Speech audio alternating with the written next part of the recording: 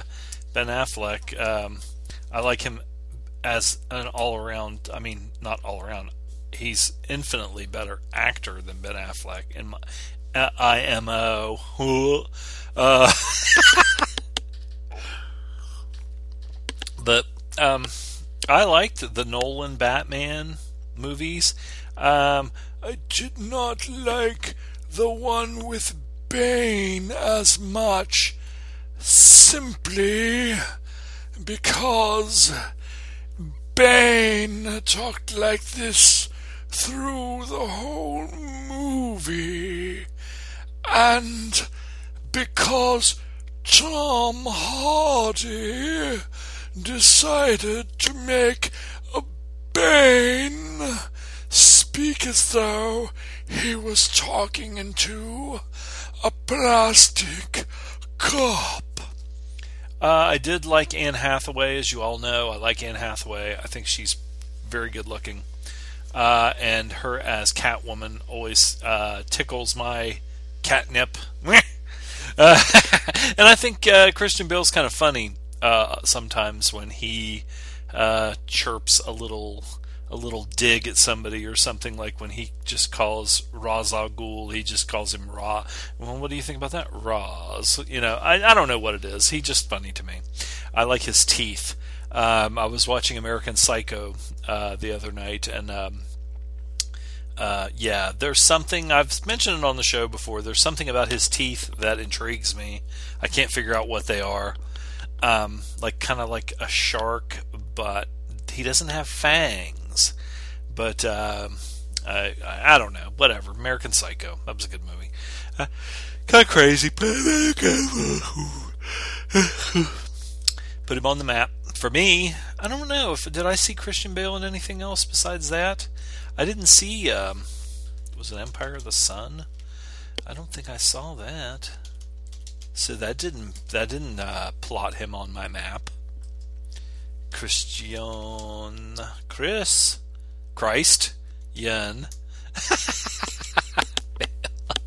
Oh, Lordy. He was a little kid actor that actually grew up to become something. Some of these little kid actors, you can tell they pick the kid, who's cute and diminutive, that can actually listen to direction and stuff like that. But then they end up with an adult sometimes that still has like a kid face, and like the guy, if it's a boy, they don't grow over like 5'2", and like Jason Hervey or something like that. It just gets weird. And sometimes the girl actresses, same thing. It's almost like they're gymnasts. Their growth is stunted, and then they just look like what was that movie with the little with Oliver Reed, The Brood? Those little kids in the down parkas. That boys and the girls grow up looking like that. That's what I think. I saw him in Shaft. Okay, American Psycho was before that, though. Same year, but I think I saw... No, actually, you know what? I think I saw Shaft first, and it just wasn't that great of a movie, because, I like the Richard Roundtree Shafts, and then Samuel L. Jackson basically comes in and just plays Samuel L. Jackson. But I remember he was the heel in that, and he was a fucking dickhead. Which he was a good dickhead, and Velvet Goldmine was before that, but I didn't see that until we started doing this monstrosity. Newsies, did not see that. Bale, I saw Henry V, but he was the luggage boy, so I don't remember too much about him in that. I remember what's his face? What's that guy's name? Eric Bana. Eric Banow. No, not Eric. What the fuck am I talking about? Kenneth Branagh, Eric Bana. I'll have to post that. Who do you like better? Eric Bana or Kenneth Branagh? And then just reverse their roles, like Kenneth Branagh as Chopper Reed and Eric Bana as Henry V. That would be kind of funny. I don't know. Eric Bana, he was good in Hannah, which I'll be talking about in a little bit once I drink my coffee. Get the ball rolling, get the juices flowing, daddy. I'm trying to think of anything else that's going on. Oh my god. Snow. And then the snow, we're doing the climate change, the erratic climate change, where I think next week it is supposed to be like 70 degrees in February, and then by nighttime it's going to be like 13. And this up and down temperature, up and down drop like that just plays havoc with everybody, including myself, with my sinuses and all that crap. I was when my Loaf and I both have been experiencing the back pain deal, and I missed like a bunch of work. It was 6 days total work, but with my days off, I think I was down for the count for about like 11 days. I mean, not down for the count, because right at first I couldn't even get up off the fucking floor when it went out.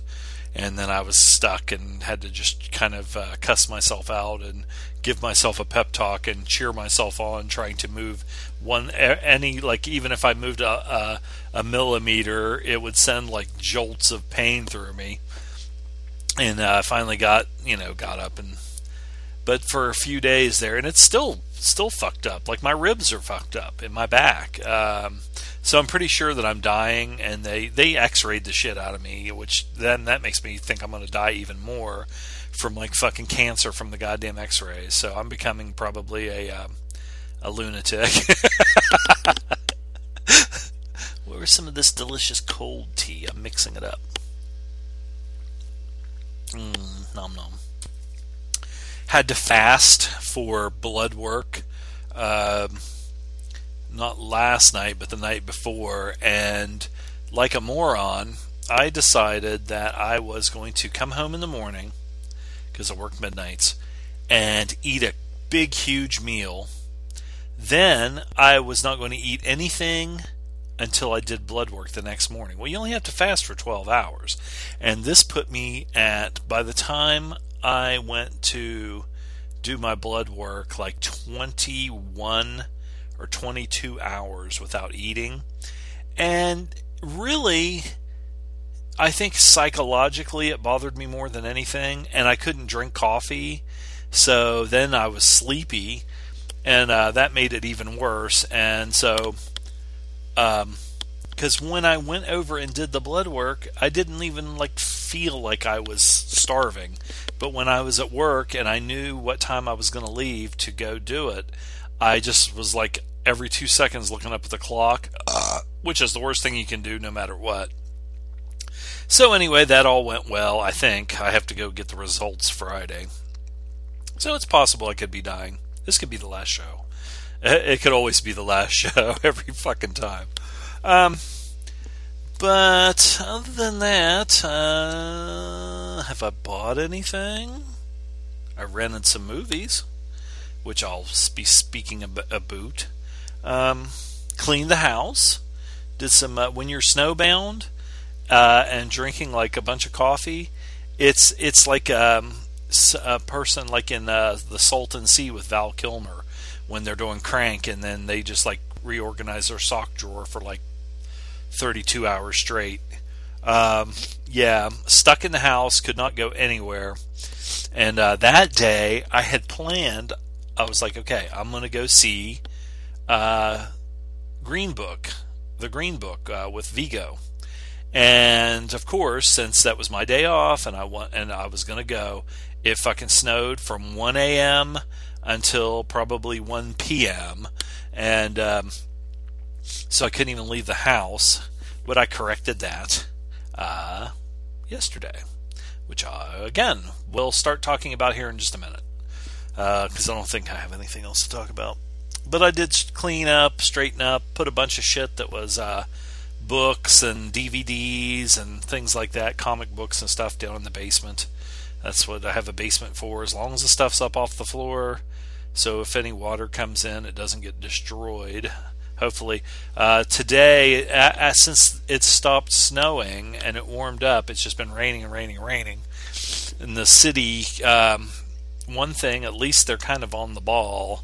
When they know it's going to rain like that, you see the trucks out everywhere going around, looking in the manholes to make sure that the pumps in the manholes are working to suck the fucking water, or keep the water from going into your house. I should buy a boat like Peter Fonda.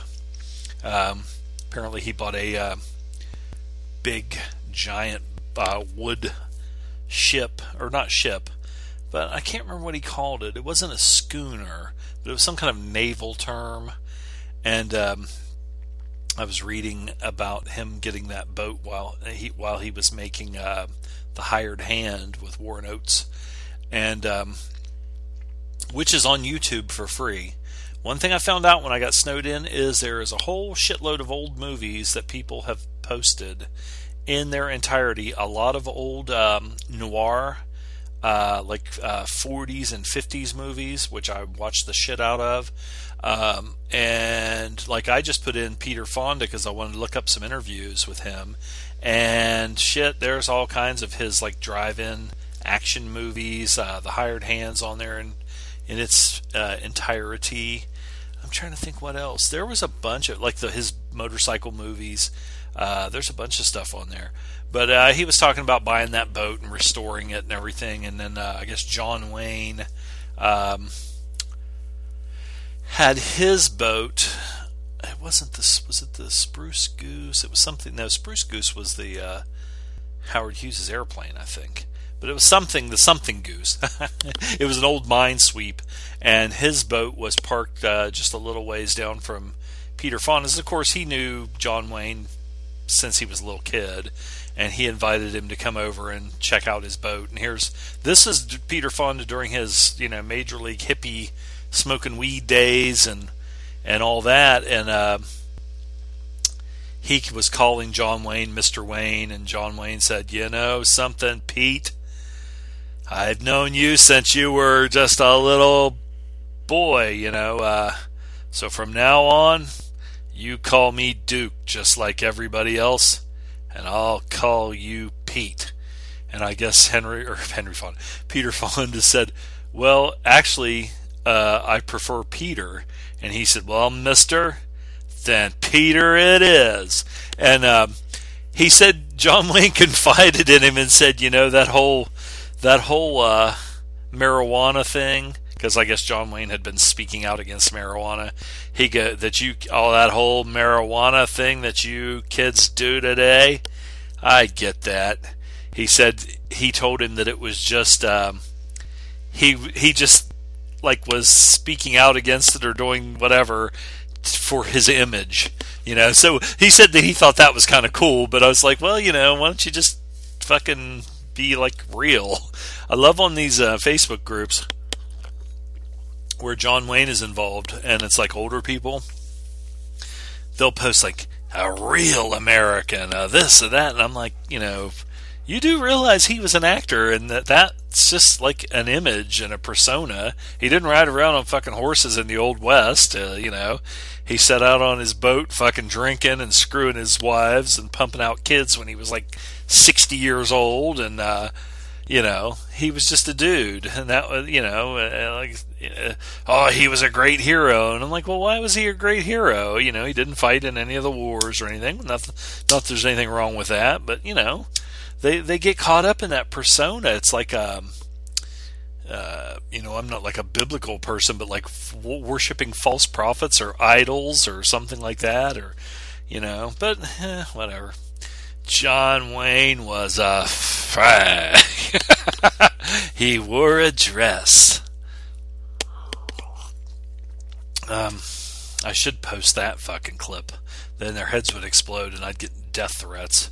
I have gotten a couple of death threats on Facebook from posting on news things and things like that. I'm trying to think what the one was where the guy, he seemed like he was like a Middle Eastern character or person, I think. Could have been anybody. But it was on like I don't know if it was on like a tennis player that I think is hot. It's one of those groups for like Maria Sharapova or something like that, and it's not a sport group. It's where people post pictures of her playing tennis or modeling because she's got real long legs, and the guys like just respond with a wow or Jesus Christ or look at that, woo, how. And some fucking guy sent me a thing, and I looked on his Facebook page, and the only thing we had in common was that group, and he said something about, die, you piece of shit, or I can't remember what it was, and I just blocked him. I just blocked those kind of people, I'll be like, who was the guy that they based talk radio on with Eric Bedrosian? Was he in Denver? Like a DJ, and he would always have those. Not Alan Freed. he had the always had the white supremacist call in, or they would call in all the time because he'd speak out against him. He was Jewish, and he would argue with them, and then because of course he had the quote unquote had the microphone. Of course, he literally had the microphone, but when you're in charge and have the power of the mic, you can just cut people off and shit like that. Made him mad, and also not only Eric Bedrosian based the character for his play and for the movie Talk Radio on this guy, but also the movie Betrayed with Deborah Winger and Tom Berenger. When she goes and gets in with the white supremacist people, they're one target when the real fanatical wing of them that wants to start shit, like Timothy McVeigh or whatever, is they're going to assassinate this radio talk show guy, and I can't remember what that guy's name was. We may have to take a break. This coffee's fucking going right through me. But anyway,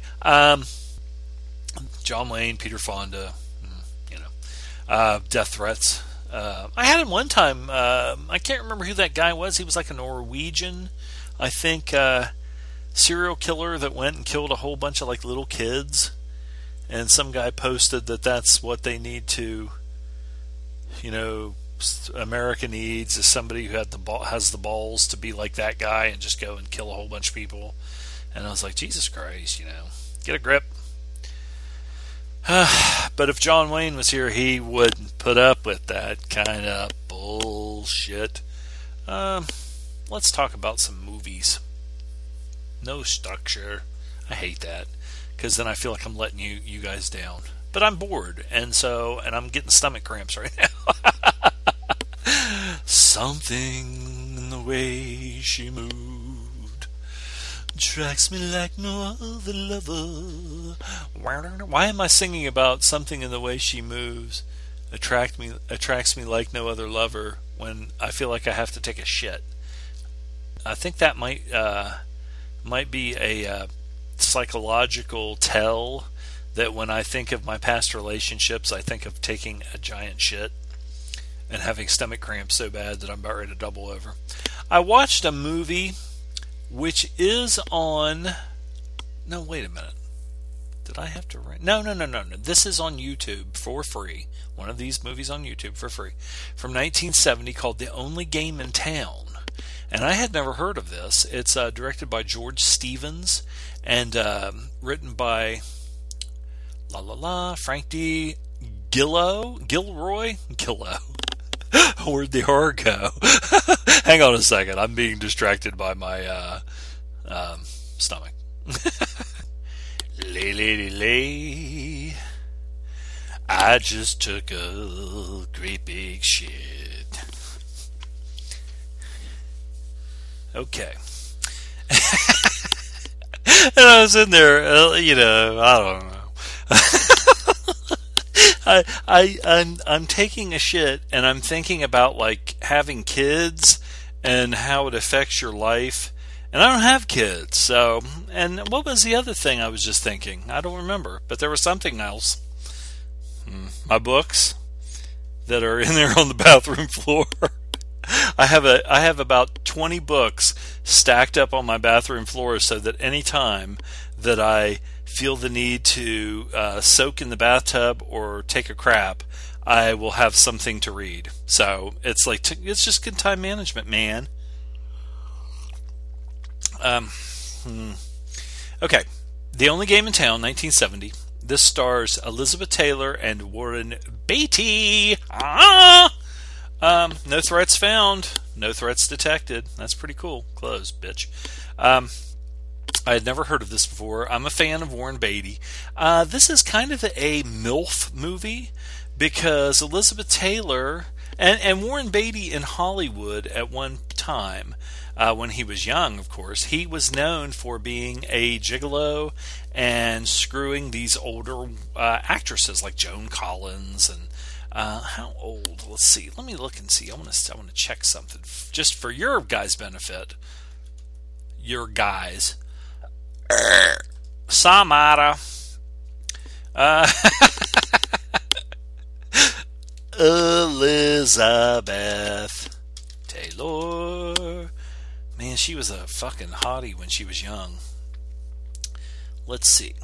Okay, she would be... Okay, she died. She was born in 32, so they might have been not that bad. Warren Beatty, 32, and he was born in 37, so that's not that much difference, you know. It seems like that maybe it's because she doesn't look as good as she did.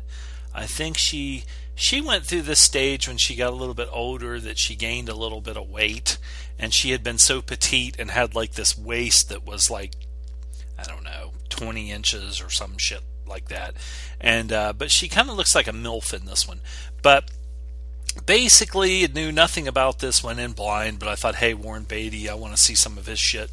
And I had watched the one a few, maybe like a month ago or something, where he was in the, he was working in a mental hospital, and that one actually had a young Peter Fonda in it. I don't even know if I talked about that. Shit, it's been so long ago. But that was a good one. That was called... What was that one called? Daddy-O Warren. It's on the tip of my tongue. It's a woman's name. Beatty. Had the... La La La. Where are you? Lilith. Yeah, Lilith. That was a good movie. If you want to check that one out. But this one...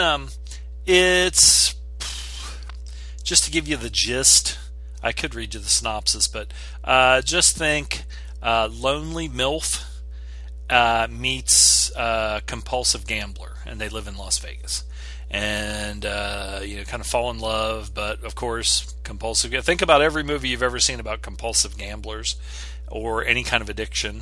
It's a pretty good movie. The only thing that kind of killed it for me a little bit was the ending, when Warren Beatty stabs Elizabeth Taylor in the throat with a butter knife, and then I'm just joking about that. I would never give away an ending. Fran walks into a piano bar for pizza. She comes back home with Joe, the piano player. Joe plans on winning $5,000 and leaving Las Vegas. Fran waits for something else. Meanwhile, he moves in with her. Well, goddamn, you son of a bitch. You can't beat that Warren Beatty moving in with you, because I heard he had a big old dick on him. And I think Joan Collins said she had to break up with him because he worked out so much and took so many vitamins, and he was insatiable. And if she wouldn't have broke up with him, her fucking pussy would have fell off. Okay, so anyway, let's see. Was there anything? Warren Beatty hates casinos and gambling. Well, damn, man, he was really fucking going out there on a limb. Frank Sinatra was originally cast. I like that kind of deal where they say who could have been or would have been or was going to be cast. There was one just not that long ago I was reading, and it was really interesting because the person that they picked... what was that movie? Because the next person in line was Charles Bronson, I think. And it's probably one of the ones I watched, so I will get to it. And it just surprised me because I was like, fuck, yeah, it'd be kind of cool plugging in Charles Bronson into that role, because the actor that they picked was not like Clint Eastwood or Steve McQueen or somebody like that. It was somebody completely different than Charles fucking Bronson.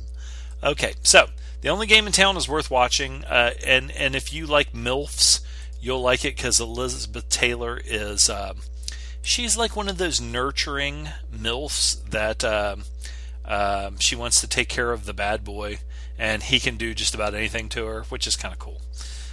He treats her like shit, and she loves it. She doesn't love it. But it makes her want him more. Now this next movie. It confuses me because when I go to look it up, I can't find the motherfucker. Steel Wreath from 1971, directed by Marvin J. Chomsky. I wonder if he's related to Gnome.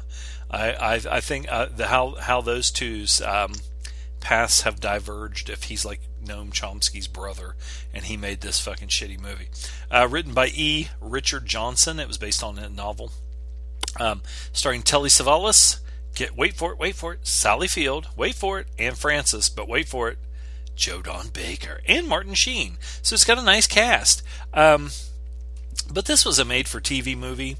I wonder if this is where they got the inspiration for the character of Kojak that Telly Savalas played, because he's basically playing Kojak in this movie, exact same character, but it's Lieutenant Pete Tolstad. And they probably made this movie, and then they said, hey, Telly Savalas, he did a good job, blah, he's got a bald head, he likes to suck on lollipops, and then he says things. Sally Field is very young in this. She's really cute, but she looks like the girl next door. The kind that you wanted to bang. Joe Don Baker does not look like people that live next door, but he plays. Okay, the original title is, and which I knew it because I saw it on TV when it first came out, was Mongo's Back in Town. And Joe Don Baker plays Mongo. Now, when I look at Joe Don Baker, when I think like somebody named Mongo, I think of like Ugo Piazzi from, was that Italian Connection, or was that 45? What the fucking hell was that movie called? Whatever, I'm not going to go look it up. You guys know what I'm talking about. Anyway, somebody like that looks like fucking the Thing from the Fantastic Four. That's not a Reservoir Dogs reference. But it's pretty good. Joe Don Baker gets out of prison, comes back to his old stomping grounds that his brother is kind of running this gambling place, and his brother is responsible for him going to prison. Telly Savalas is a cop investigating these crimes, and Martin Sheen is his partner. Martin Sheen's very young in this too. This is when did Apocalypse Now come out? And Badlands,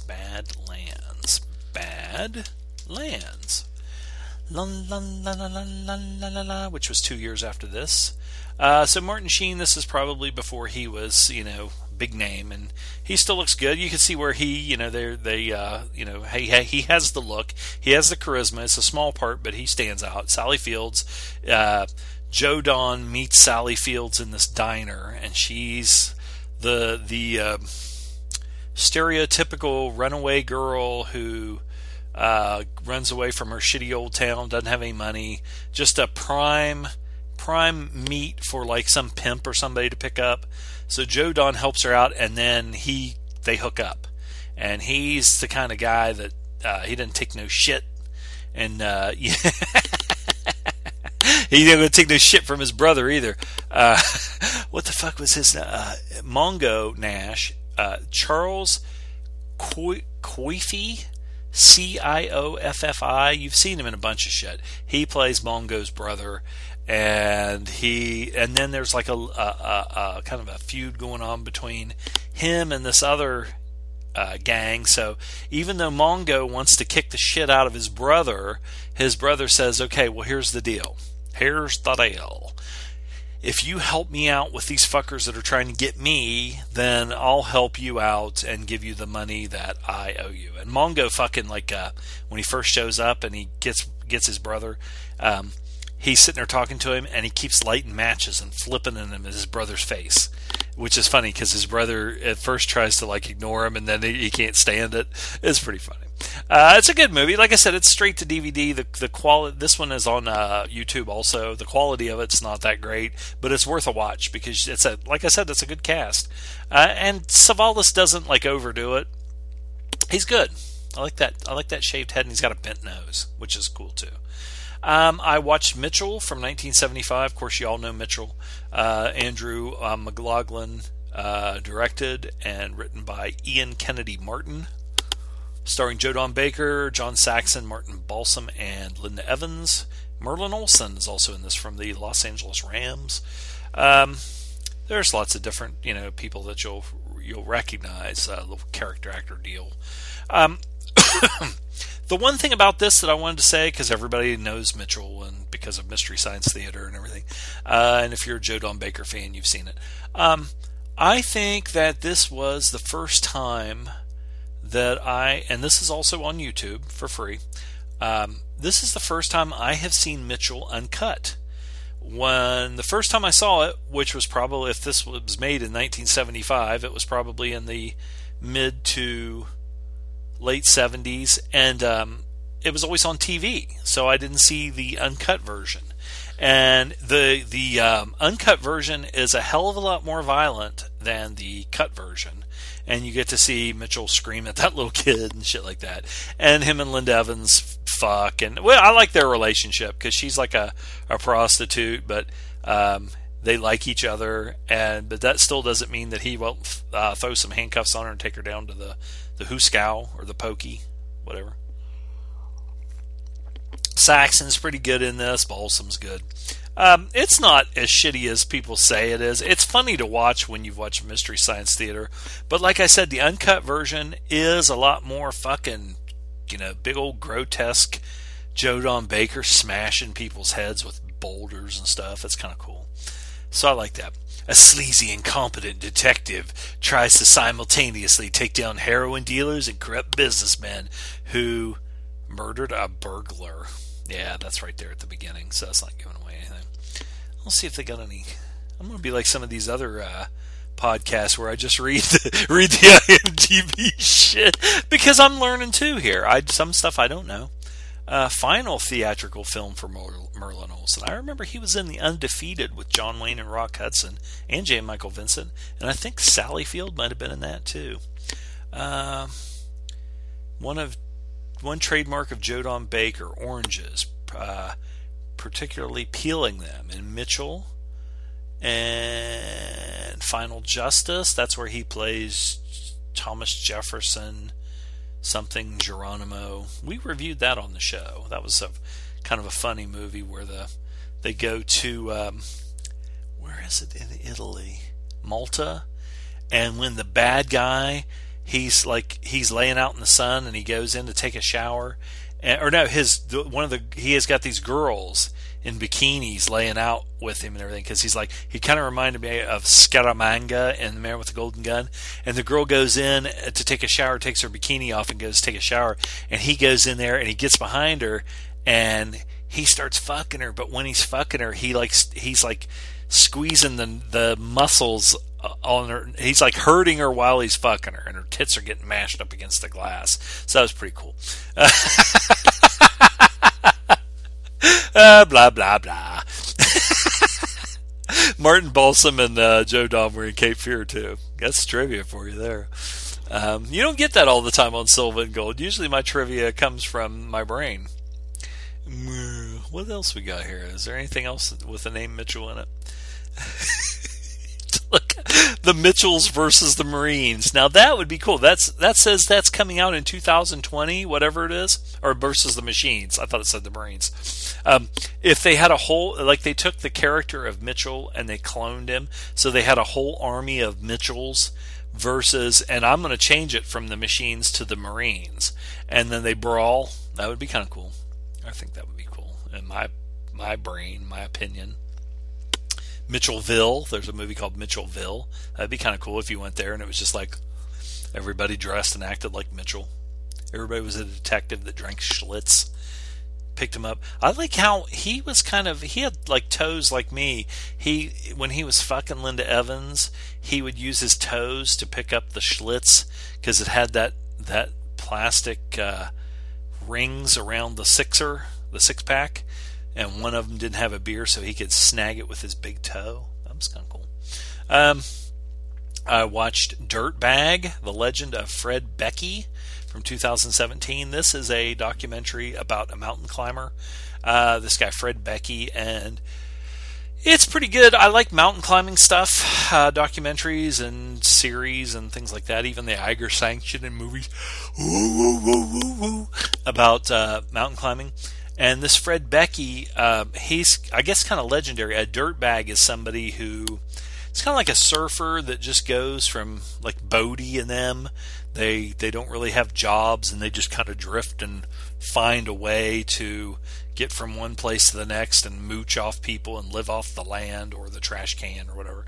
So he's kind of one of those guys. He's an old man when they're making this, and they go back in time to when he was younger and everything. He's always been that way. He had an old shitty like Thunderbird car, like Suzanne Summers drove in American Graffiti, but this was old and beat up. And he would always just kind of latch on to people and find a girl to date and live off of her probably money as far as food. Not like somebody who's rich, but somebody who can just get him a fucking cheeseburger every once in a while and maybe a place to sleep. So he's kind of an interesting guy, and they go into, a lot of people admire him because he is sort of like, I don't know if I want to say an idiot savant, but one of those people that does one thing well and is obsessed with it, and that's him with mountain climbing. And so he remembers every little nook and cranny of every rock face and maps it out in his head, and he keeps notes of everything. But then there's some people that say that he's like selfish, and when it came down to it on the mountain, if he was climbing with another person or a group, that he was about himself. So you have that kind of a deal. It's interesting. It was on, I think, iTunes for free. Or not for free, for 99 cents. So, I look for the cheapies on there. So that's pretty good. Just wrote that. Song Without End, 1960. Okay, I remember what this is. I was going to say some of these, I don't know if but anyway, I do remember. This is directed by Charles Vidor and George Cukor, written by Oscar Millard, and it stars Dirk Bogarde, who I like Dirk Bogarde as an actor and have been watching a lot of his stuff. Capuchin and Genevieve Page. Who else is in this? La la la la la la la da. Okay, so anyway, nobody else that I really noticed. I mean, there's lots of people in it, but this is the story of Franz Liszt, the composer. This is kind of one of those ones that I rented it on iTunes because it had Dirk Bogarde in it and Capuchin because I think she's really pretty. But it's kind of out of my wheelhouse. It's an older style movie. It's 1960. It's kind of like definitely a holdover from maybe like the 50s. And they, even in the like trivia or whatever about it, they said like Liszt, they made Dirk Bogarde's hair look more like the hairstyle of the day, which would be like a Elvis kind of a hairstyle. Even though Franz Liszt didn't, he probably wore like goddamn powdered wigs or something, I don't know. But anyway, he does a good job and everything, and it's interesting, but it just didn't really. He's kind of like, basically kind of like a rock star back in the day, and he gets in with this Russian princess or whatever, or queen, and it'd be like if Robert Plant showed up and fucking Melania Trump wanted to suck his cock or was sucking his cock, and then but it would be a different country, so it would be like somebody, like if Putin's wife was sucking Robert Plant's cock, and she liked it, and they actually were in love, and she didn't want to go back, and la la la la la. So anyway, but it's okay. It's just okay. It didn't really light my fire. You can miss it, but I mean, some like See Here podcast, that's really into music and all different kinds of music, might get into this more and have more knowledge of the subject. I only have knowledge of love and getting my cock sucked. Okay. I watched 1943's Hangmen Also Die. Or wait a minute, it's got an exclamation point. Hangmen Also Die! The reason I watched this, somebody recommended it on another unaffiliated movie group, I think. But one of the reasons I wanted to watch it is because it was directed by Fritz Lang, or Fritz Lang, depending on if you want to speak American and say Lang. After the Nazi administrator of Czechoslovakia is shot, that would be Reinhard Heydrich. His assassin tries to elude the Gestapo and struggles with his impulse to give himself up as hostages are executed. Now, there have been several movies made about Heydrich and all the shit he did and him being assassinated and what, and those movies are like spot on, bam, bam, bam. This is what happened, this is who killed him, this is what happened in the aftermath and what happened to them and everything. It goes along with, Heydrich's a piece of shit and he's a mass murderer and everything, and we got to do something about it. So, and then it's almost kind of got an Army of Shadows feel. Army of Shadows is like a fucking masterpiece, and this is too, because Fritz Lang was great for its time, 1943. But it doesn't follow strictly along with what happened, and especially it gets fictionalized, especially the conclusion and what happens and everything. But it's still fun to watch, and there's some stuff in it. I don't even want to say what this one thing is that is just that Lang must have decided to throw in, and it just disturbed me because it was it was just something that's really gross and just out of the blue, and I'm like, ugh. Anyway, and it's a little thing. If you watch it, you'll know what it is as soon as you see it. It's not like something like, what, I don't know how to say it, but anyway, I thought it was good. Well, we got any trivia? Lionel Stander's in this. I remember him. There's some good stuff in this. Some good old school acting. It's a black and whitey. Goofs. After the German soldier shoots open the study door, the door is open, yet there are no bullets. Well, fuck you. I guess it sucks. I was a communist for the FBI. There's a whole bunch of, I don't know how I found these, but you find one, and then it's like down the chain rabbit hole or whatever on YouTube. If you find one of them, you start watching it, then it will offer you up a whole bunch of other stuff. Which is these anti-commie movies from the 1950s. I remember watching, when I was a little kid, I loved John Wayne. And I watched all John Wayne's movies, and there was one, Big Jim McLean.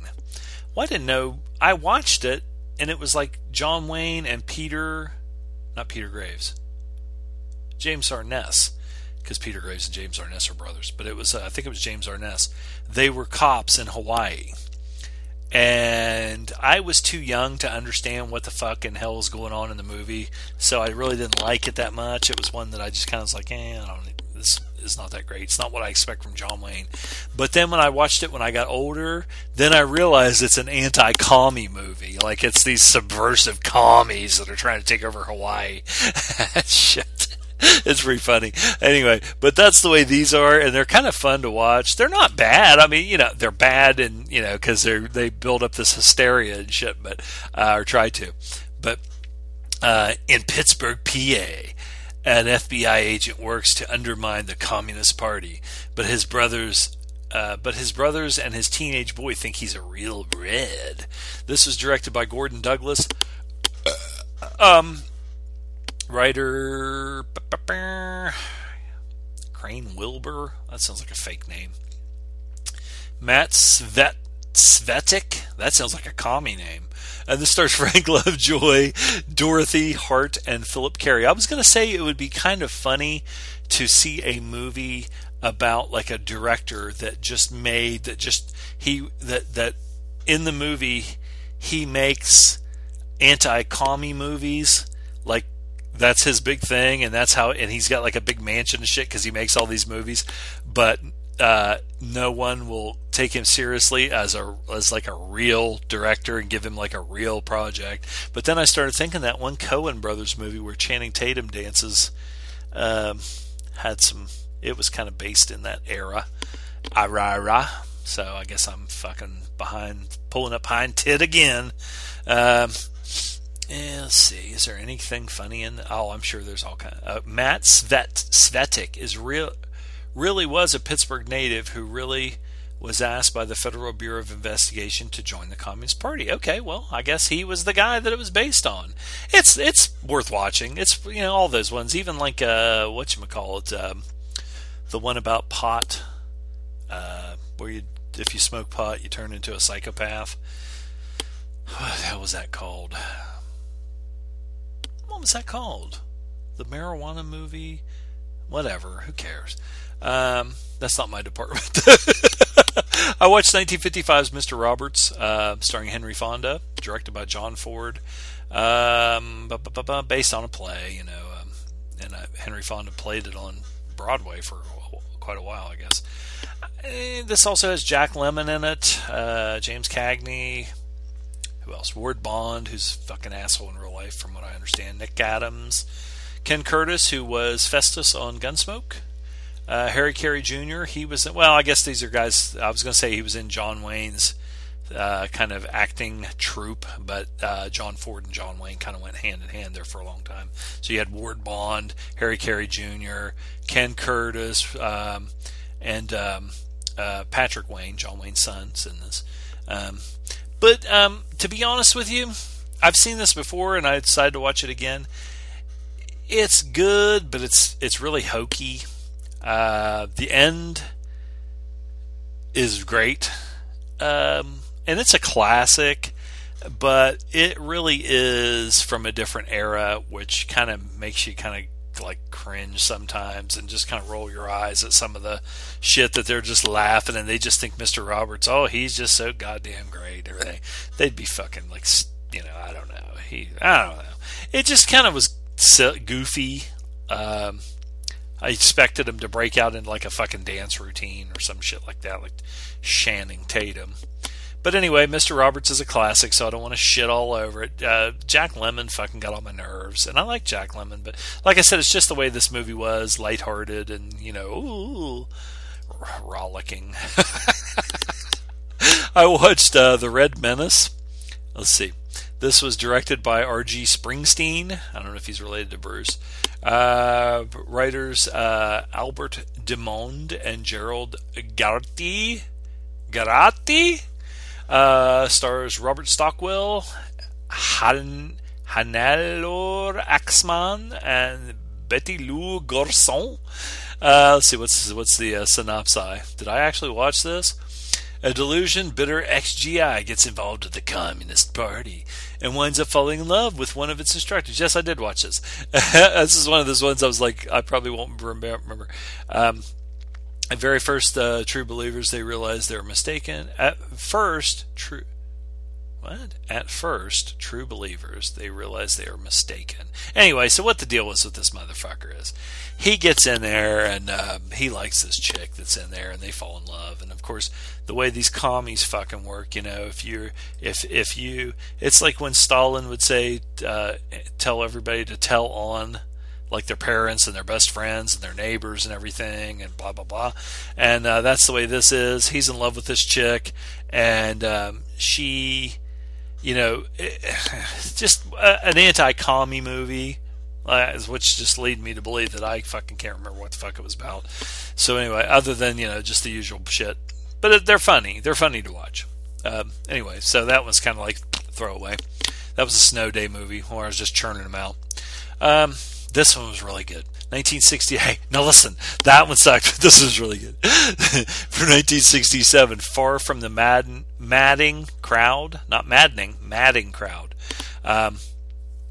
This stars Julie Christie, Peter Finch, Alan Bates, and Terrence Stamp.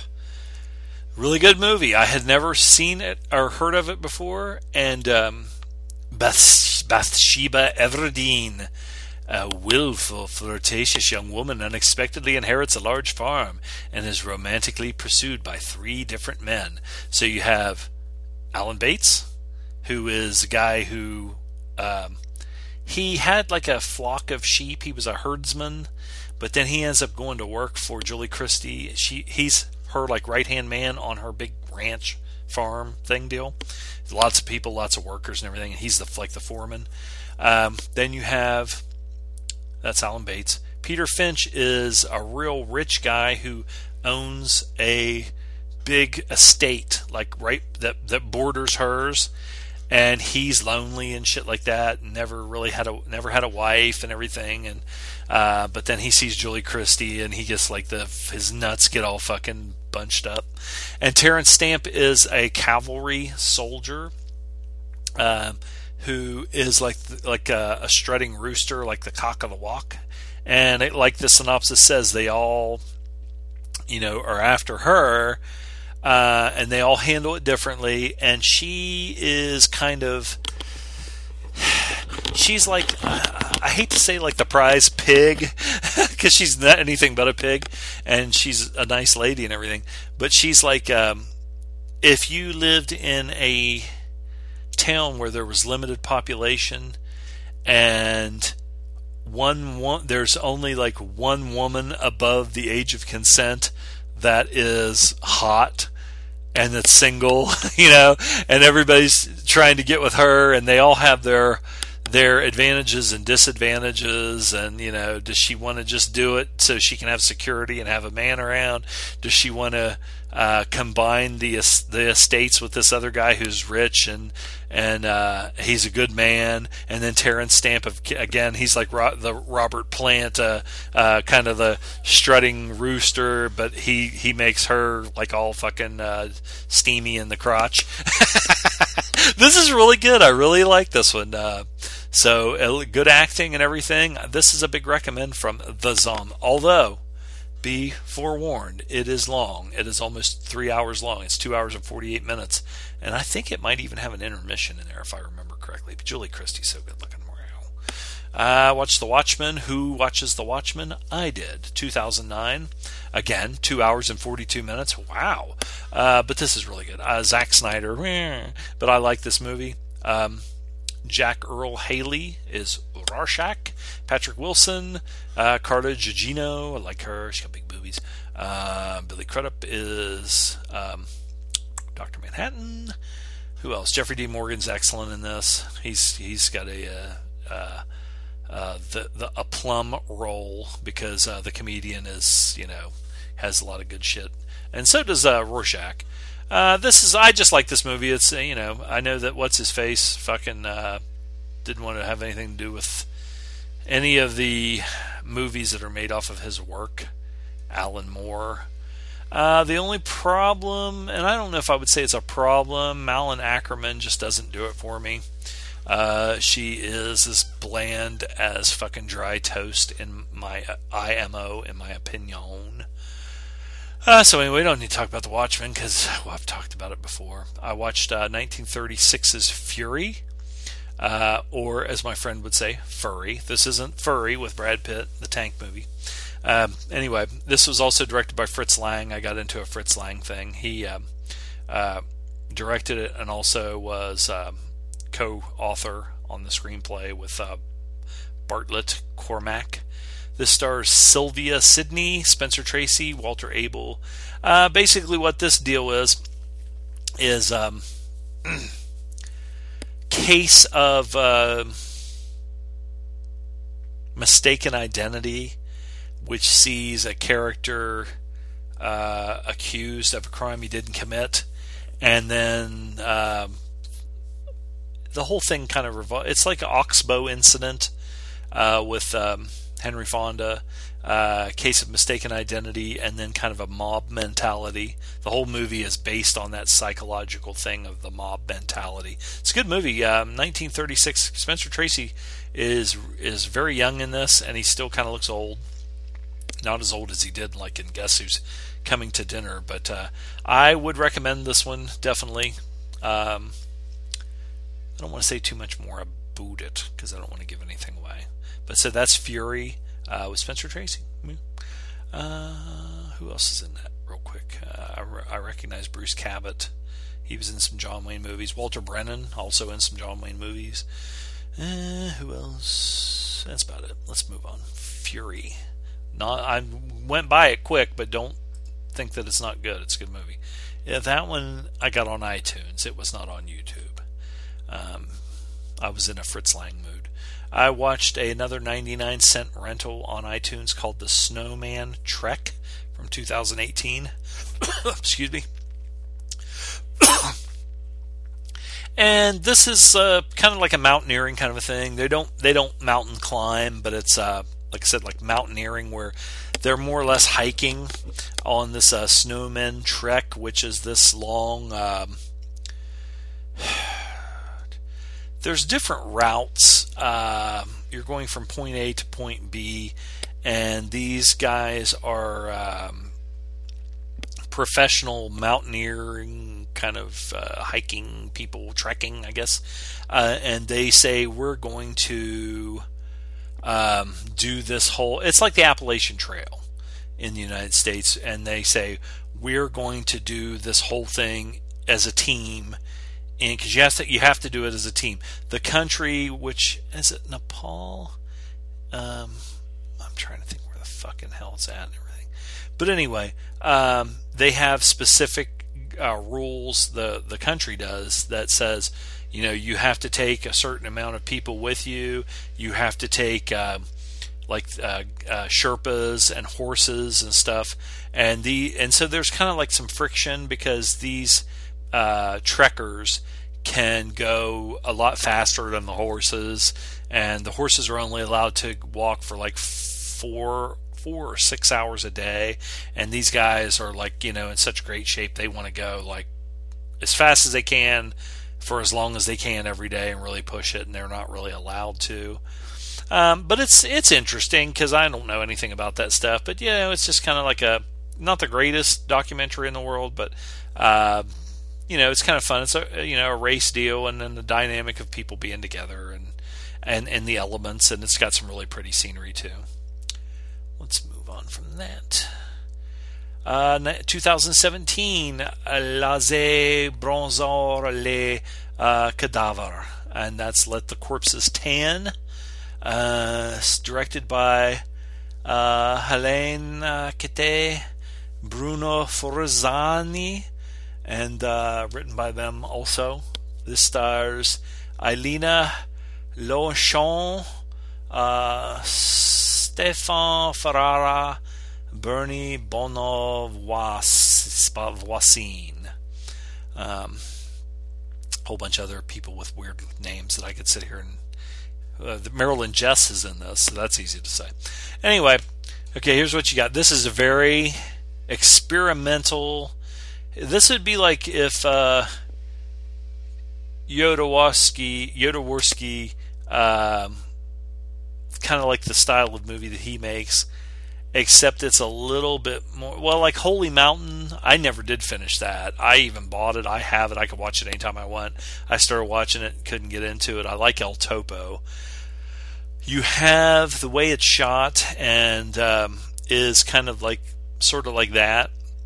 Definitely a spaghetti western influence. You have these artistes, and they are kind of on this, I don't know if it's an island. Where the hell does this take place? The Mediterranean summer, blue sea, blazing sun.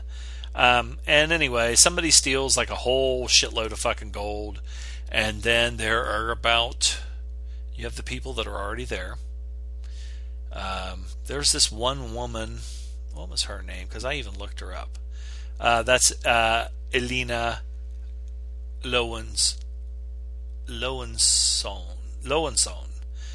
And you can tell that she is like the withered flower, that she was like probably a really hottie back in her day, and then I looked her up and she was.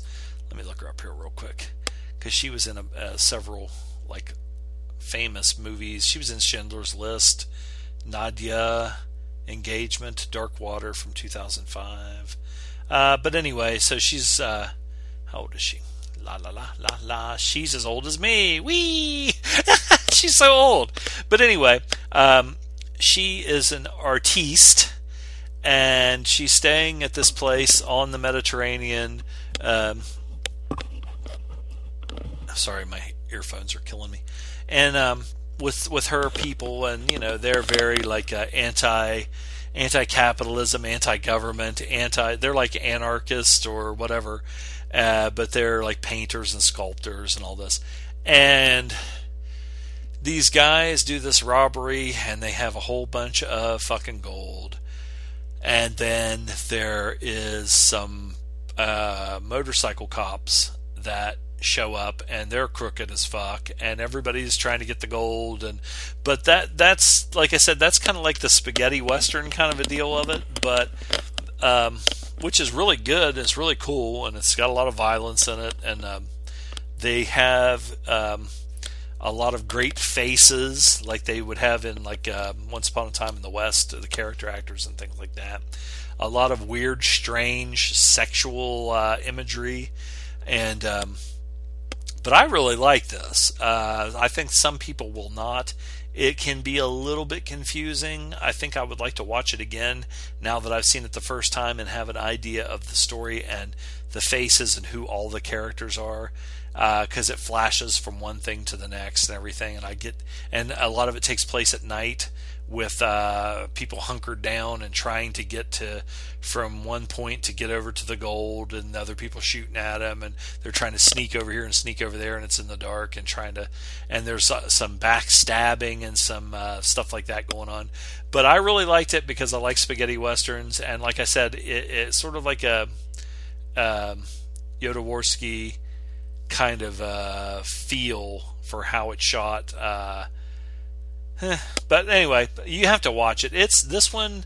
I think Will the Thrill, the Haro, introduced me to it. He went to see it at a theater, and I was like, shit, I'll probably never get to see this. And then one day, for some reason, I was on iTunes, and I just did a search for it, and it's on there. So if you want to watch it, you can rent it. I didn't buy it. I will buy it now because I've seen it and I liked it. But you can rent it, and it's worth it. Check it out. Dig it. Watch The Seahawk from 1940, and this is an Errol Flynn pirate movie, directed by Michael Curtiz, and directed by Michael Curtiz, and written by Howard Koch and Seton I. Miller. I really like this one. I would like to see some more Errol Flynn pirate movies because they're legendary. This one is based on some true stuff, and it also is accused of having anti-Nazi shit like in there. It takes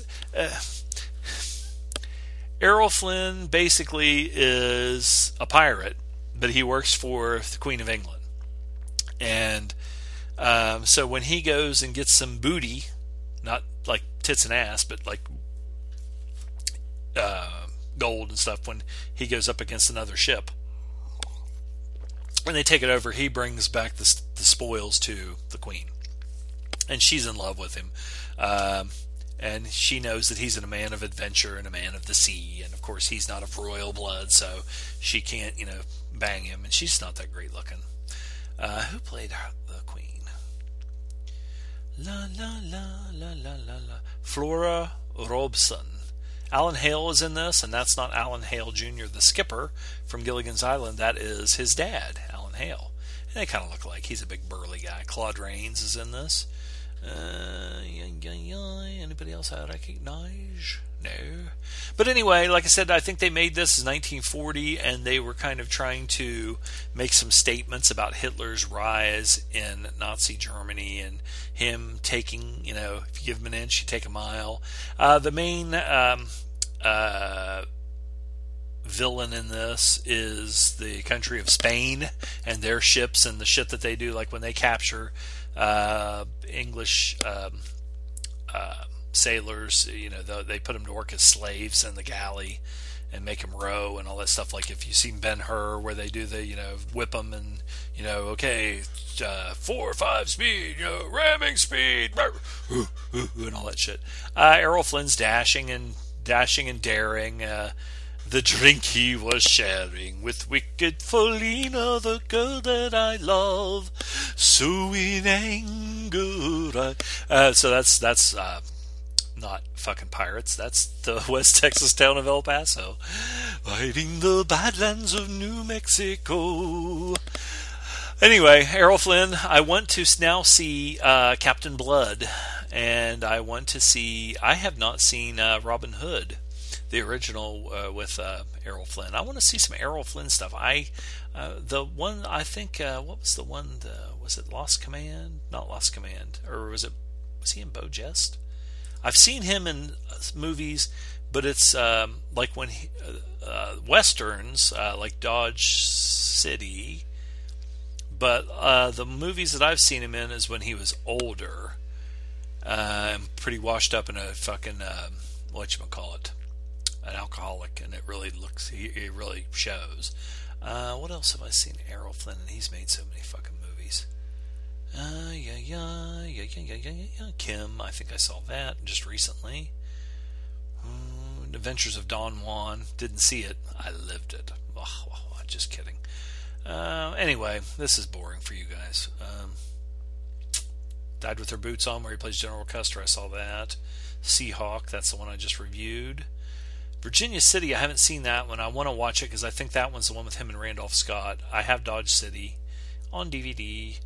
That's the one that has the legendary giant saloon fight with about goddamn 500 fucking people brawling at the same time.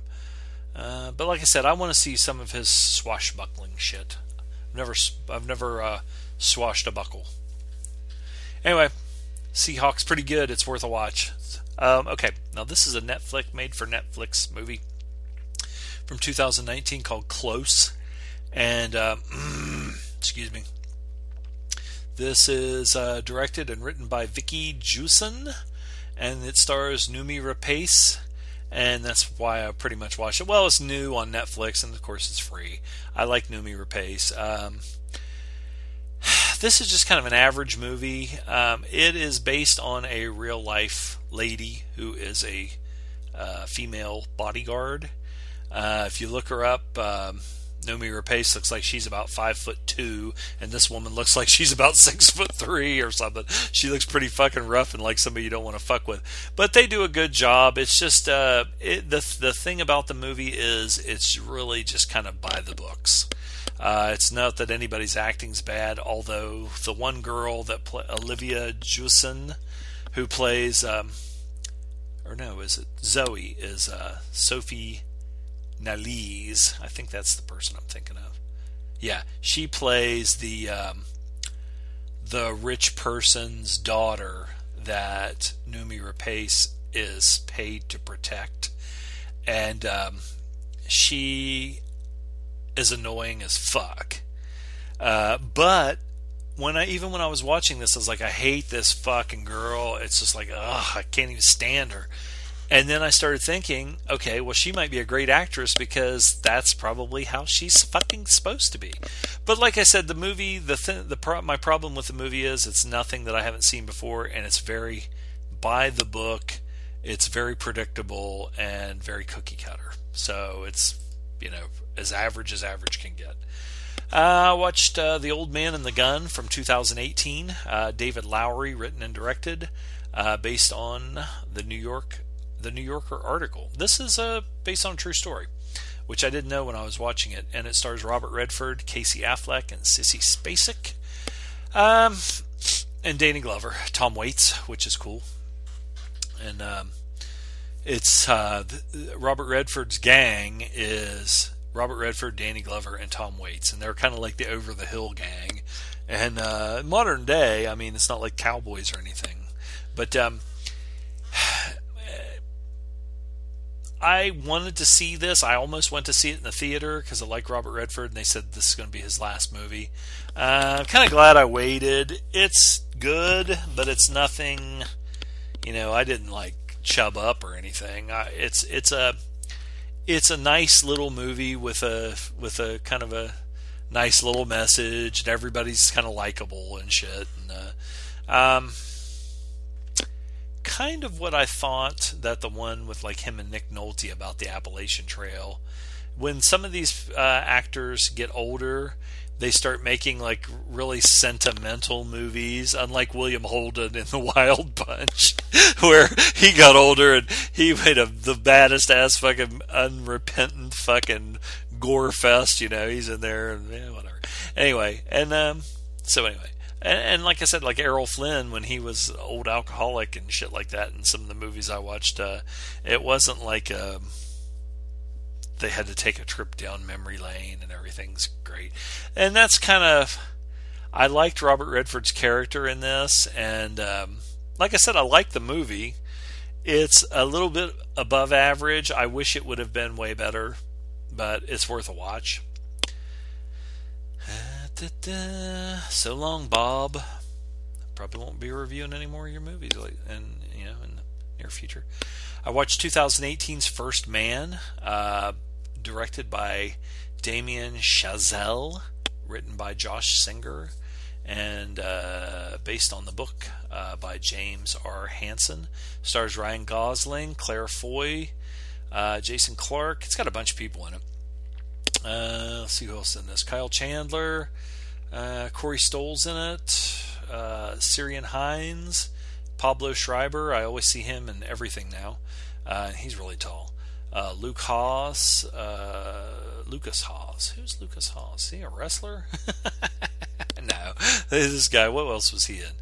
He was in Witness. He must have been a little kid in that, because he was in The Revenant, Inception. Anyway, whatever.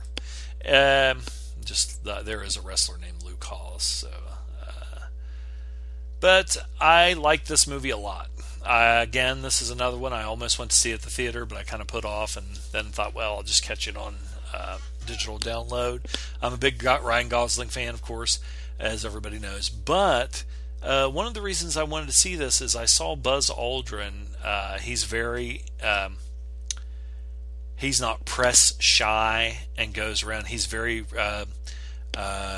bombastic and entertaining the way he talks, and people love having him on talk shows and things like that. And one talk show I watched, and I can't remember what it was, if it was Howard Stern or Joe Rogan or what show it was.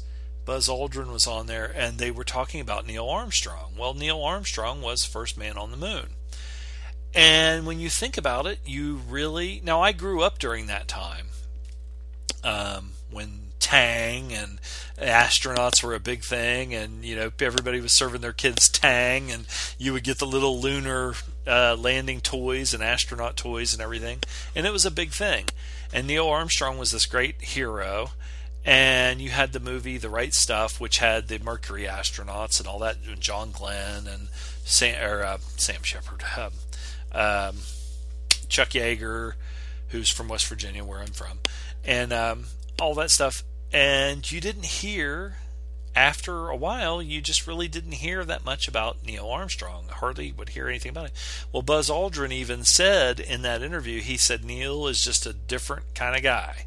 He isn't into being around in the press, never did a lot of interviews, didn't want any press, didn't want that attention. It made him uncomfortable. He's kind of a shy guy and everything. So going into this movie, I knew that, and I thought, well, Gosling would be great in this part because he's always known as an actor that doesn't say a lot and doesn't emote. Some people think he doesn't emote enough or act enough, or that he just kind of stands there and everything. But I don't.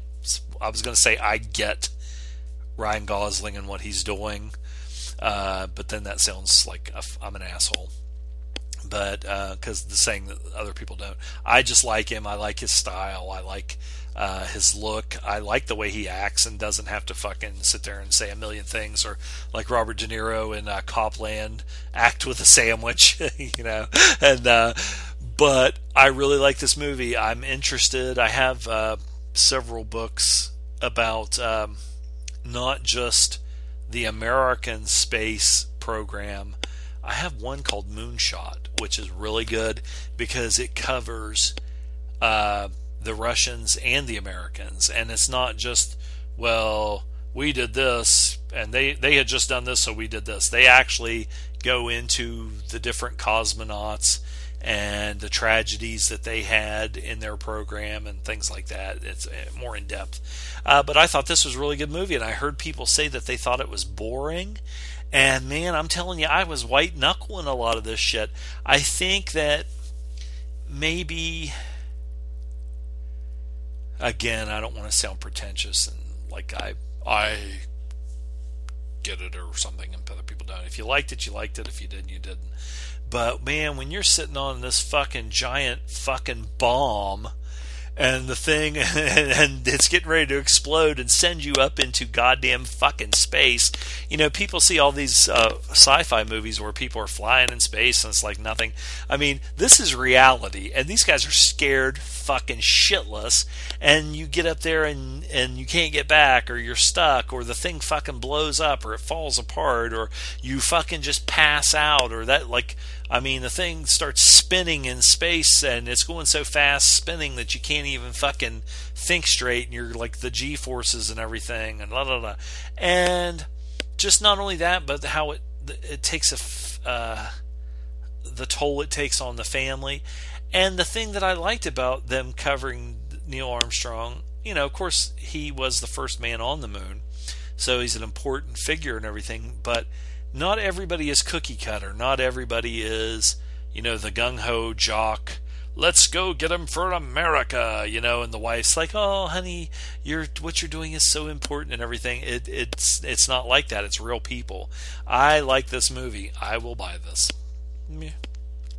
Gosling. I've been watching Black Mirror, and for some reason, every time I get on Netflix, it puts me on season 4, and I don't know it.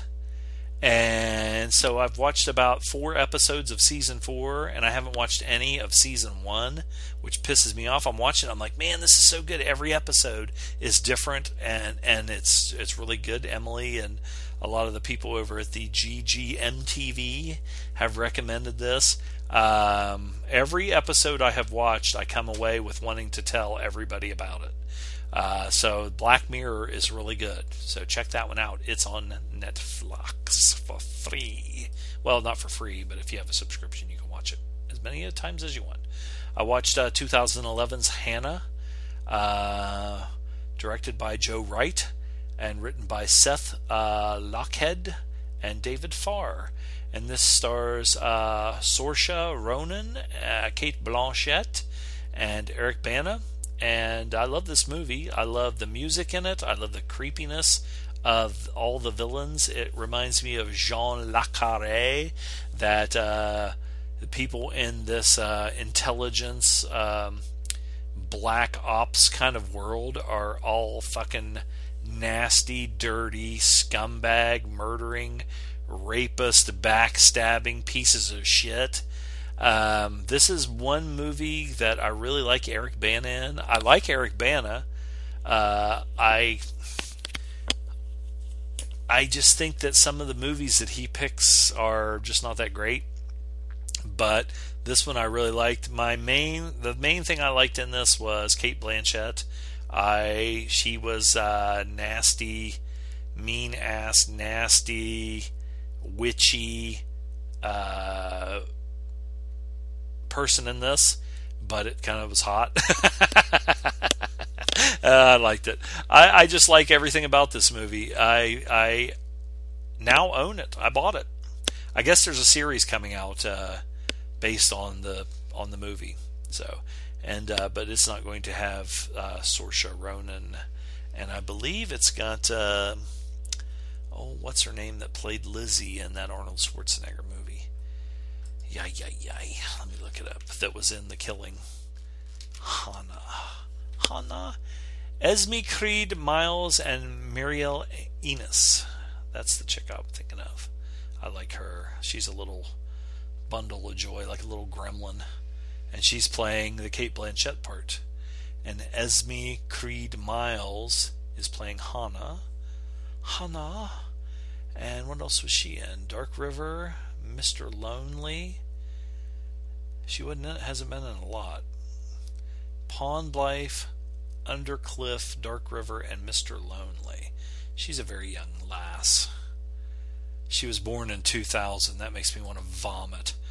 That humans are still being born.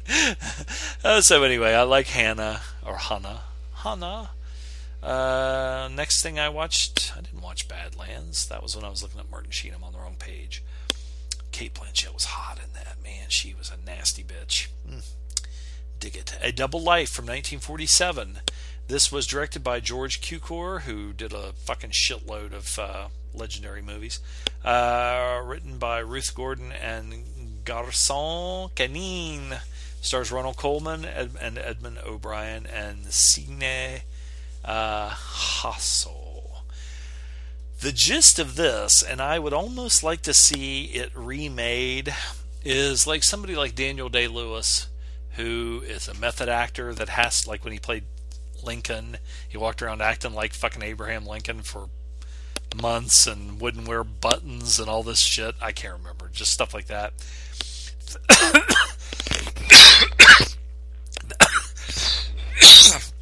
Hang on a second, I'm gonna cough.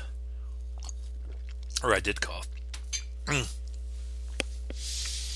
Anthony John is an actor whose life is strongly influenced by his characters, the characters he plays. When he's playing a comedy, he's the most enjoyable person in the world. When he's playing a drama, he's serious, whatever. So then when he's playing a killer, or a psycho. So his thing is he's this great, like, Broadway actor on stage, and he becomes obsessed. He's playing Othello, and he becomes obsessed with playing Othello. And he starts going nuts. So that's all I want to say about this one. It's good, because I don't want to give away anymore. But that should give you the breadcrumbs that would lead you to want to watch this. Again, I would like I know Daniel Day-Lewis said he wasn't going to make any more movies, but I think this would be like something that would be, I don't know if I'd say right up his alley, because it would be too gimmicky, because it would be based on somebody like him. Anyway, I just thought that this was good. It's an interesting concept.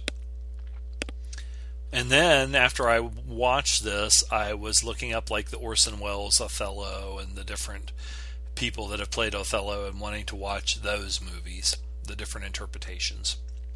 I like Orson Welles. Jesus H. Christ. Sorry. I don't think I've been talking that long, have I? Hour 27. Well, let's go a little bit longer. I don't have that much more to go.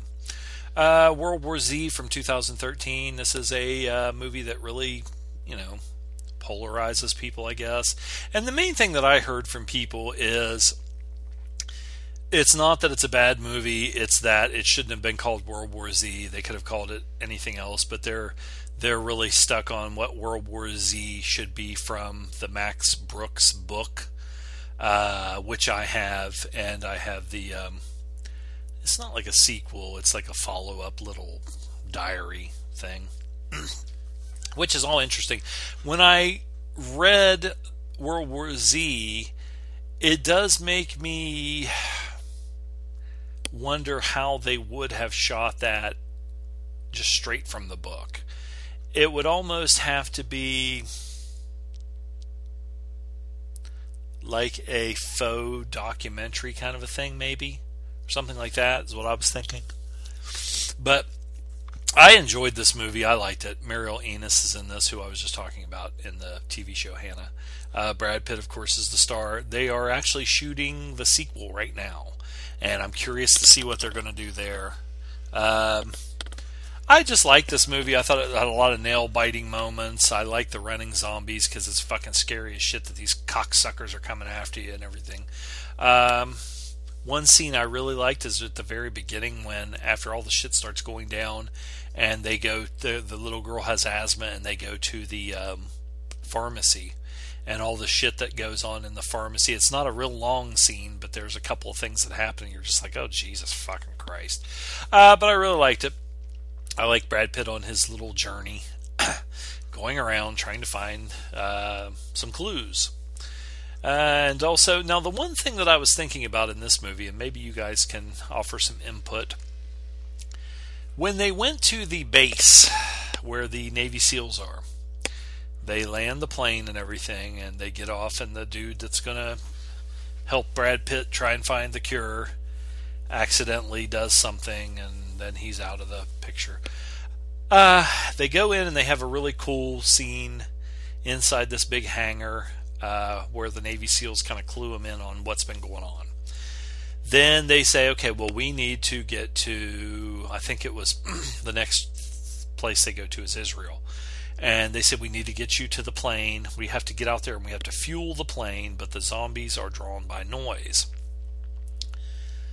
And so they put Brad Pitt and I think a couple other Navy SEALs, maybe 4 of them, Brad Pitt and 3 other guys on bicycles, and have them ride the bicycles out to the plane.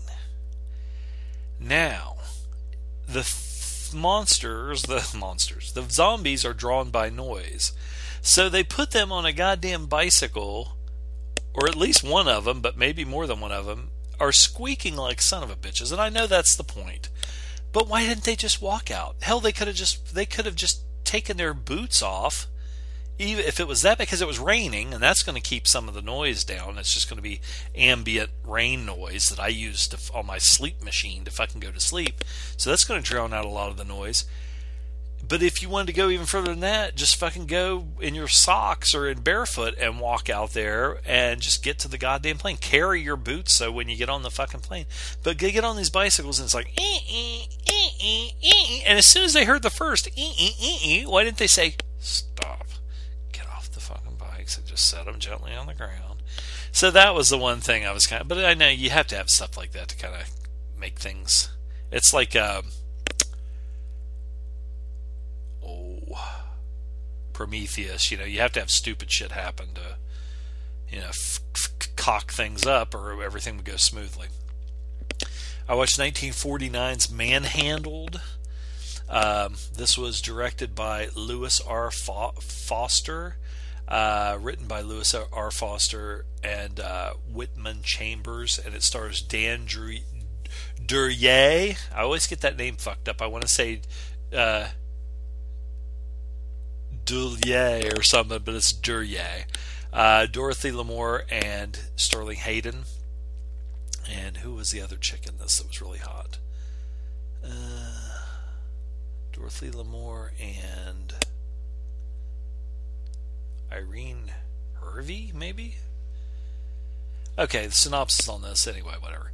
And a lot of these noir, the commie movies, and a lot of the black and whiteies that I'm talking about were I found on YouTube. The noir and the commie movies, and the Peter Fonda, and what was the other ones that I found on there? I'm trying to think, give you guys I'll talk about the other one here in just a minute. The secretary to a phony psychiatrist finds herself caught up in the murder of a patient's wife, and realizes her life is also in danger. Okay, so what the deal is here, and then one of the reasons I wanted to watch this is because of Sterling Hayden. It's called Manhandled. Love noir. I like Sterling Hayden. The chick works for a shrink, and people come in and they tell shrinks, all their shit, all their secrets, because they know that the shrink isn't going to tell. They have doctor-patient confidentiality and everything. But what if your shrink is a scumbag? So shit goes down. The cops show up, but Sterling Hayden works for the insurance company.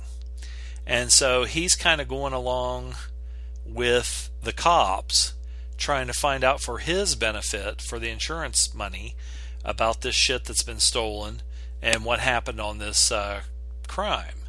Dan Duryea is a piece of shit. He is a real fucking scumbag all through this motherfucker, and he just gets more and more scummy. But this one's worth a watch too. It's, like I said, a noir, and so you have dames and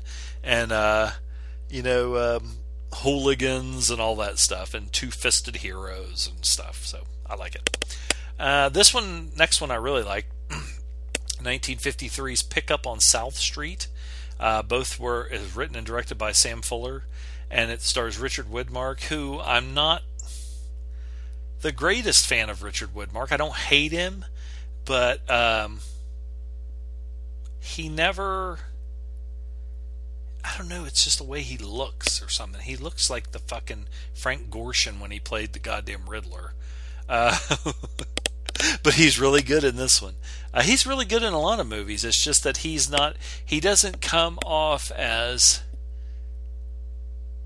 like the real macho hero that you would look up to and want to, be like.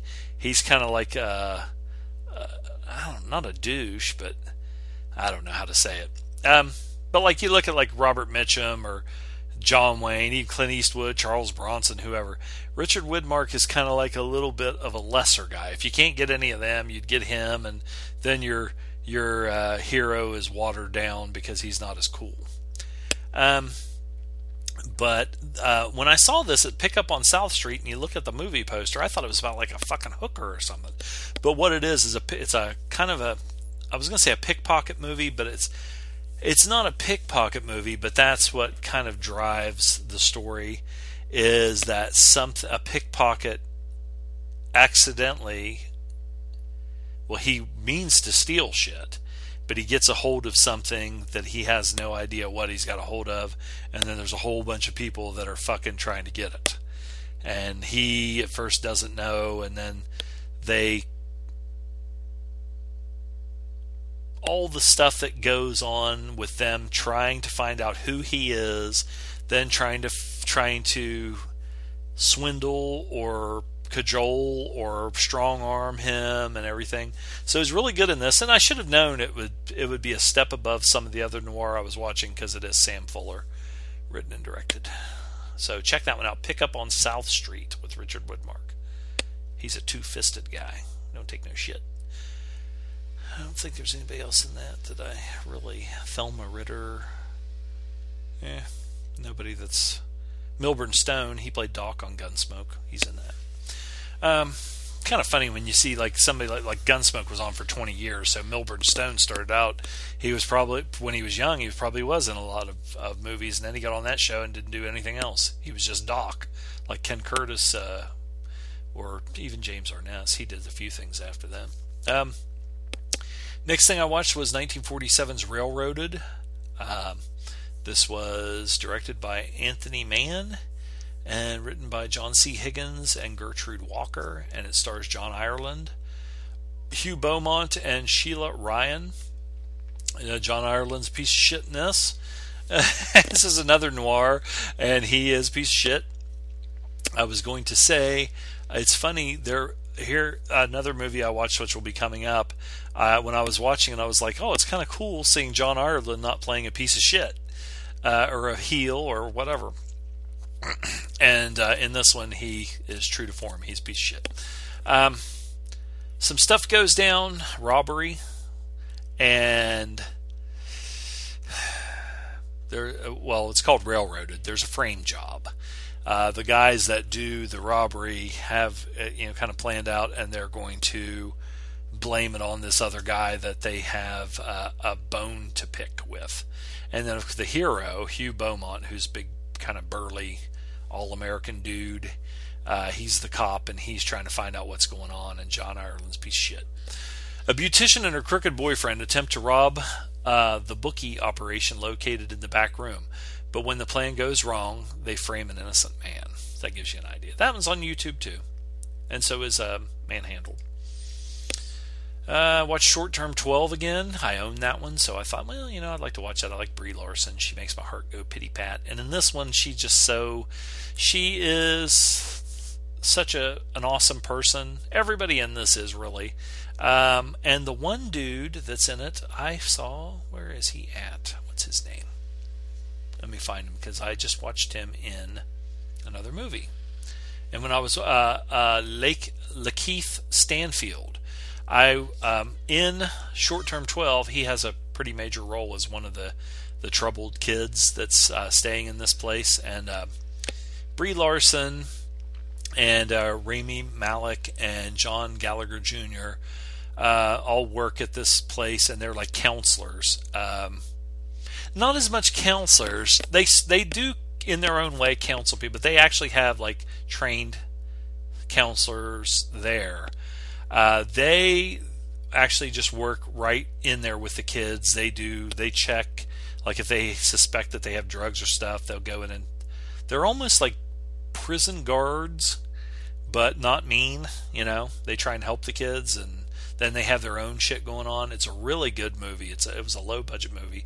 This is the first thing I think I saw Brie Larson in that really, where I saw her. This movie, I don't know if it was nominated for an Oscar or not, but it was really good and it was touching. But Lakeith Stanfield was in this, and then when I was watching one of the newer movies that I watched that I'm going to be talking about in just a few minutes, I'm watching this movie and I hear this guy's voice, and I'm like, who the fuck is that? I know that fucking voice. And it's kind of cool because I probably wouldn't have known who he was if I hadn't, like, just a few days later watched Short Term 12. But yeah, Brie Larson, she was so awesome in this. And I mean, I know it's the character that she's written, but she's just so awesome. This was written and directed by Destin Daniel Cretton.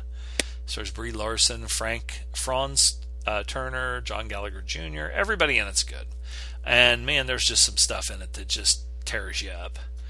What was the girl's name that played Jaden? Caitlin Dever. I wonder if she's done anything else. She was the new girl that shows up at the...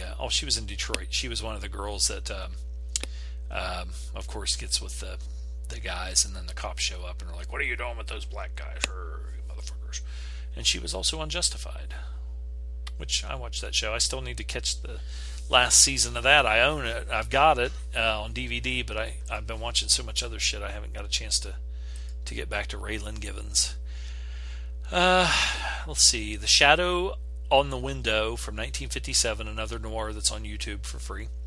Directed by William Asher, and he did a lot of TV work. This stars Philip Carey, Betty Garrett, John Drew Barrymore, and Jerry Mathers, who played the Beaver on Leave It to Beaver. He was just a little boy in this. And, of course, the role he plays, he barely says a fucking word. He's a little child who witnesses a crime and then takes off, and then is just like walking down the road, and these truck drivers, this little boy walking down the middle of the road, and when they pick him up, he's like catatonic. So that's the Beaver. And but this is a good movie because it does kind of make you think, oh my God, here's this little kid who's probably not even in kindergarten. And he just has to peep. He happens to peep in the window and sees this horrific violence going on. And then, the aftermath of that, they find the little boy, but they can't find his mother. And then it's like the whole movie is based on them trying to find out where the fuck she's at and what's going on. Why is he acting the way he's acting and everything? But of course, then you go back to the house where everything happened, and you're seeing all the stuff going on with the criminals and what they're going through. So it's a pretty good movie if you want to check it out. It's a short one. A lot of these noirs like that, they're only, this one's an hour and 16 minutes. A lot of them are not like, some of them don't even make it to an hour and a half, which in some ways is good. It's pacey, keeps going, gets you going. The Dark Corner. This is a Henry Hathaway movie, which I've seen a lot of his westerns. He's the one that kept telling Dennis Hopper to pick the cup up and set it down the exact same way every time, every take, made him do 90 takes. And he broke Dennis Hopper, and he said, you'll never work in Hollywood again, and all that shit. 1946, The Dark Corner. This stars Lucille Ball, Clifton Webb, and William Bendix. Secretary tries to help her boss, who is framed for a murder. The reason I watched this one, number one, it was on YouTube for free, and as I was watching these, one was over, another one would pop up, so I was just watching them. Scott over at Married with Clickers had just watched a Lucille Ball movie before she was on I Love Lucy and doing a dramatic part. And so when this one came up, at first I thought maybe it was the one that he had watched, and then I went and looked, and it was a different one. But it's good. She's very good in it. Noir.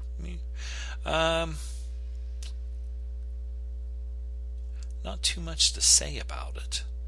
A police investigator, Bradford Galt, has moved to New York from San Francisco after serving a jail term on account of his lawyer partner, Tony Jardine. Tony Jardine's a dick in this, by the way, little blonde-haired cocksucker. When he finds someone is tailing and possibly trying to kill him, Galt believes Jardine is behind it. As he finds there is rather more to it, he increasingly glad to have his attractive new secretary. So it's almost like a Dick Tracy, and I can't remember what his secretary's name was, or Mike Hammer and his secretary. She's helping him out. And Lucy was good looking, and she was fun. I mean, I know that was just I Love Lucy was just a character, but man, she was funny. She'd probably been a pistol, but then she probably could be a fucking real asshole too. But that's everybody. That's me. That's you. That's everybody. Star is Born. I still haven't seen that. I'm waiting for it to where I can rent it. A lot of times on iTunes now, they'll put a goddamn movie out for like a fucking month or more, where you have to buy it for like $14 to $19, and then they finally put it on for rent, and they started out at $5.99, and I like the $9.99 ones, at least $2.99. Fate is the Hunter. I really like this one, 1964, directed by Ralph Nelson and written by Ernest Gann. From the book, and Harold Medford did the screenplay. Glenn Ford and Rod Taylor star in this, and Suzanne Pleshette, who's really hot, always really hot. Who are the other guys in this? Wally Cox, Mr. Peepers. But this one really caught me off guard at the beginning. I love Rod Taylor, and I'm getting to where I really like Glenn Ford more and more every time I watch him. But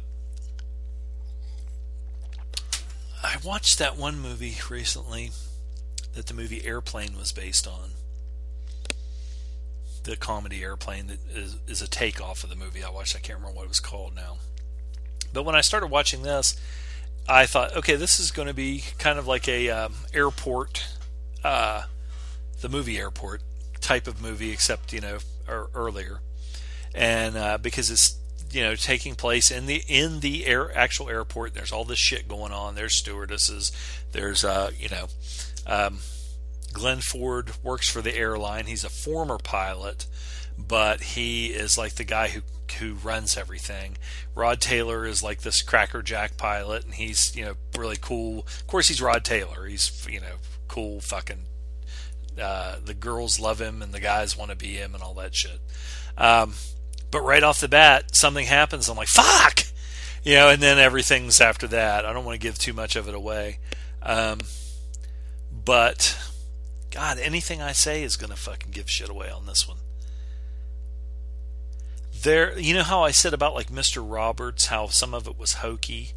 There are some parts of this, because it is 1964, that it has some moments in it that are kind of hokey, but it doesn't kill it, because you want to find out what happened, and there are some actors in it that at first I don't even want to say. I can't say anything more about it. Fate is the Hunter. This one's also on YouTube, and this one's worth a look, especially if you like Rod Taylor. And like I said, Glenn Ford, Suzanne Pleshette was so cute. Even in her Bob Newhart days. Okay, 1954's Pushover, another noir on YouTube for free. This is directed by Roger Quine and written by Roy Huggins, based on the novel by Thomas Walsh. Stars Fred MacMurray, Kim Novak. This is one of the first movies I think that Kim Novak was in, because when they were talking about it, they were saying how she was discovered and they wanted her to change her name and all this and that and everything, and what a hottie she was. Dorothy Malone. Maybe it was Dorothy Malone. No, I think it was Kim Novak. But both of them were like two super hot chicks who were getting their start, and this is like one of their first movies. E.G. Marshall's in this. He's always really good. Undercover cop falls for a beautiful mall on a bank of a bank robber. A beautiful mall of a bank robber on the run. Together they double cross the hoods and the cops. Okay, that probably gave away everything. This one would be a good Brian De Palma movie if he wanted to remake it, because it has a lot to do with voyeurism. The cops know who the people are that they're trying to get, and a lot of the movie revolves around surveillance. Like they're in a building across the way from this other building, and they're sitting there. It's almost like The Conversation with Gene Hackman, or Sharky's Machine with Burt Reynolds, or what was the other one I was just thinking of? Anyway, but where they're just watching and trying to see what's going on and looking at some hot chicks. Philip Carey is a big rugged hero in this. Fred MacMurray is kind of playing his sort of double indemnity kind of a character, because what's funny about Fred MacMurray is when he got on My Three Sons, he was forever the dad that everybody wanted. He's like Andy Griffith, the dad that everybody wanted, all-American dad and everything. But before that, he played a dick or a heel or a conniving dickhead in every fucking movie. And this is during his conniving dickhead days. You put some hot snatch under his fucking nose, and the fucker's ready to fucking do anything. Watch Baby Driver again from 2017. Of course, we have already talked about this. Edgar Wright, written and directed. Got all the music in it, and Baby walking around acting like a douchebag. Ansel Elgort. I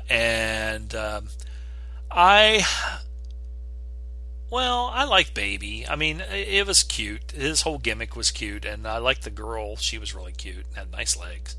What was her name? Lily James? Yeah, Deborah. Debora, whatever.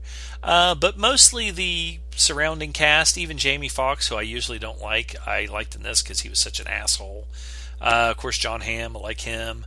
Bernthal was good in this. And Kevin Spacey, say whatever you want about him, rubbing on somebody's dick and everything. He was good in this. Got a lot of good action. I like I thought it was entertaining. It's not a great movie, but it's entertaining. I enjoyed it. Like Ham's hair in that. 1947's Framed.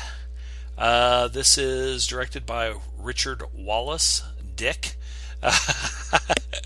Written by Ben Maddow, and the story by John Patrick. And this also stars Glenn Ford, Barry Sullivan, and Janice Carter. Mike Lambert, seeking a mining job, instead of becomes a patsy for femme fatale schemes. They always have these fucking femme fatales. The problem that Mike Lambert has, who is Glenn Ford, is the same problem that Glenn Ford and Errol Flynn had. He liked to fucking drink too much, and it gets him into a lot of shit. Shows up in town. Nobody knows who he is, and he is there for not really for a purpose. He's a mining engineer, and he's got like a past, but he kind of shows up and gets into some trouble right off the bat with the cops. But he finds that he, through no doing of his own, it's just like getting picked out of the crowd, where somebody is looking for somebody to set up. It's almost like a Lee Harvey Oswald deal, or Greg Brady on when they wanted him to be the new Johnny Bravo because he fit the suit, and he doesn't even know he's being set up, but he's being fucking led down the. Again, a fucking gorgeous blonde sticks her tits in his face, and the dumb fuck can't fucking see, right in front of with his own two eyes. Framed. That one is also on YouTube for free. Covert Action. This is Sono Stato un Agent CIA. and this stars David Janssen. This is of the legendary Zombs Pix Story in Pictures, which was on Gentleman's Guide to Midnight Cinema this past week. Legendary, haha. CIA agent's life is endangered after he writes a book about his career with the agency. This is kind of like of course, it's a Eurocrime movie. Eurocrime is sort of Euro espionage movie, and you have Maurizio Merli in this, but usually he plays the hero in all the Eurocrime movies I've seen, and he plays kind of a dick in this. Sort of a, I don't know, it's just against what I would always think of him as, more like the macho hero.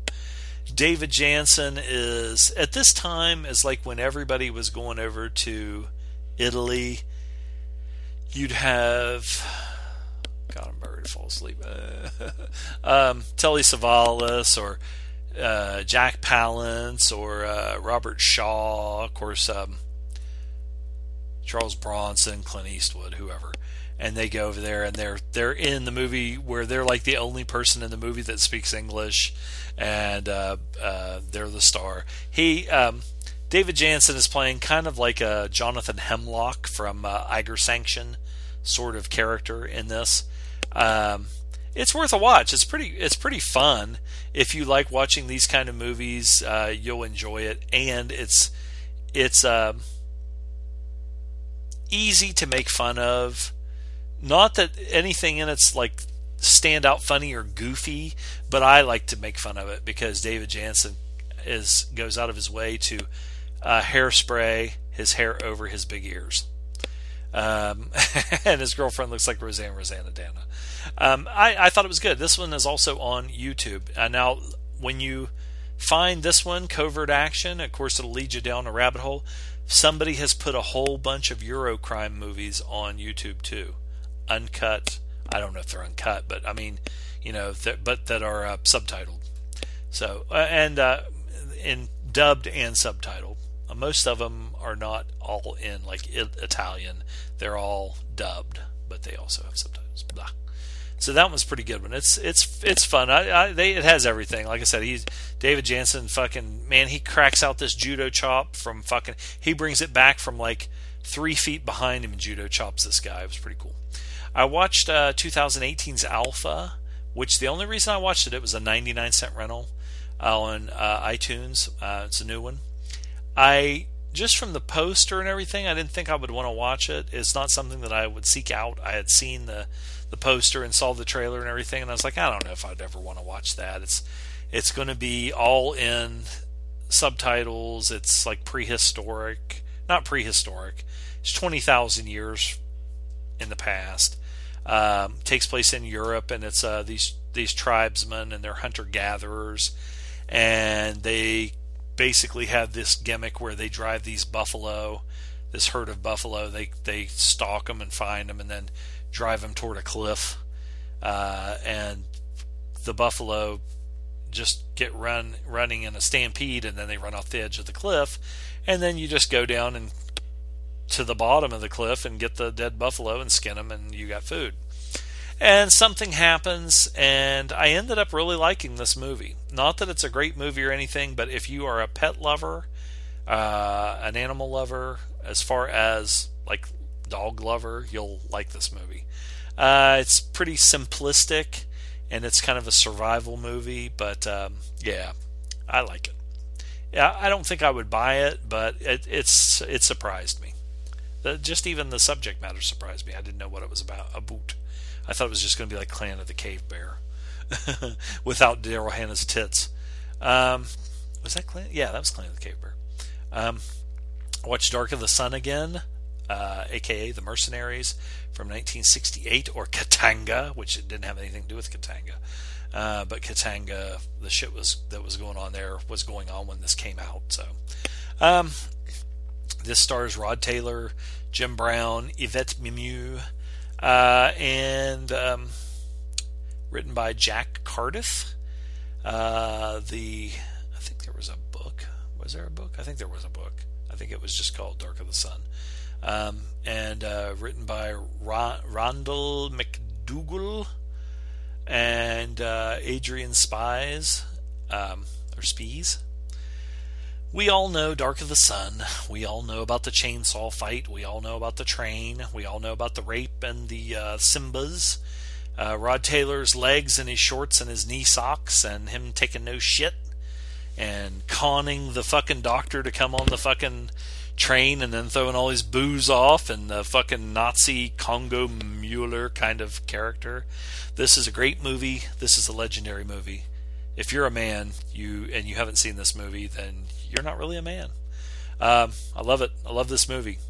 And I didn't by design put these two movies together, but I watched this movie and then I watched in the same back to back Siege at Jodotville from 2016, which stars what's his face, the goddamn guy from 50 Shades of Grey, Jamie Dornan. And this also has Mark Strong in it, and he plays a bureaucratic piece of shit. Sort of, but when you look at some of the stuff that, like he said, if I hadn't done what I had done, it could have started World War III and yada yada yada. But I guess you can come up with that kind of a rationale for doing lots of stuff, and they do, for every fucking war there is. This is kind of a cool movie, and I'm glad that I got to see it, because after watching 50 Shades of Grey, 50 Shades Darker, and 50 Shades of Freed, I would never watch anything with this Jamie Dornan in it again. But now that I see that he actually can play a cool, badass kind of a character and not a fucking soap opera softcore, wasn't even softcore, the fucking BDSM and 50 Shades of shit was like, though, I mean, it's horrible. It was like unbelievable. I couldn't believe how they made. Now, maybe, like I said, I don't want to go off on that. How am I getting off on that shit about how the books were? But goddamn, man, I've seen fucking. I mean, that'd be like if you were their idea of S&M is like if you were having sex with your girlfriend and you were making love to her and you patted her on the bottom. Christ's sakes, give me a break. Fucking turd. Anyway, Siege at Jodotville, I really like. I've watched it probably about 4 or 5 times now. I own it. No, I don't own it. It's on Netflix for free, so you can always get it. It's a Netflix original, so it'll probably always be on there. Good war flick. Got some mercenaries in there. Again, you all know that I'm fascinated by all the shit that went on in the Congo, that's still going on in the Congo, going on in Africa, South Africa, apartheid, and all that stuff. So anyway, that's a good movie. A good companion piece for Dark of the Sun. Dig it. Watched Farewell, My Lovely, which is for free on YouTube for 1975. This is a Philip Marlowe movie starring Robert Mitchum, Charlotte Rampling. John Ireland is in this. This is the one that John Ireland's in that he's not a piece of shit. He plays a cop in this, but he's not a piece of shit cop. There are piece of shit cops in there, like Harry Dean Stanton. This has got a great cast. Los Angeles Private Eye, Philip Marlowe is hired by paroled convict Moose Malloy, who's this big old fucking Andre the Giant looking guy, to find his girlfriend Velma, former seedy nightclub dancer. And this was directed by Dick Richards. Of course, written by Raymond Chandler.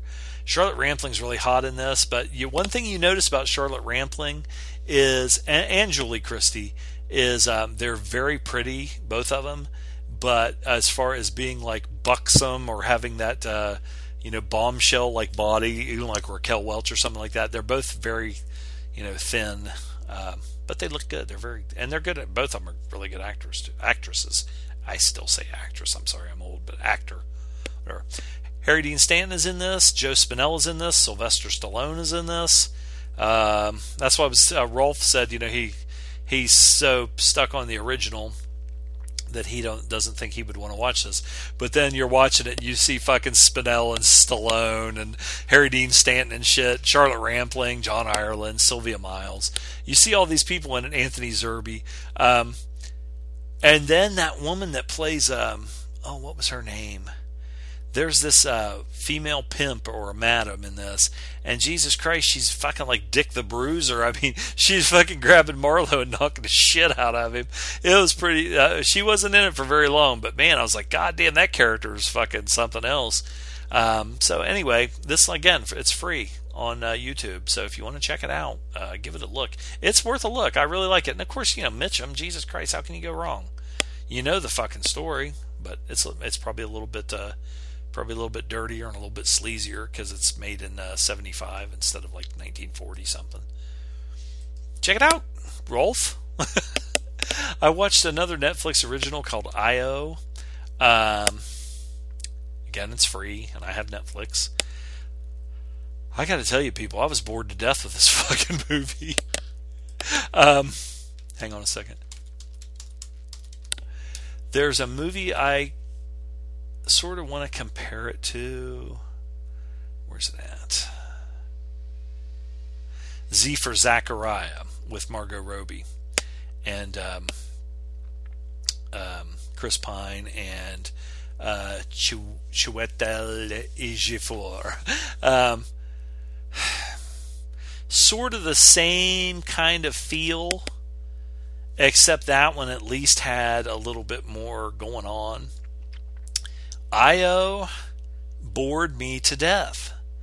I was just fucking bored. It's a global climate change movie where Earth is just going completely to shit and there's only a few people left, and they're trying to evacuate, and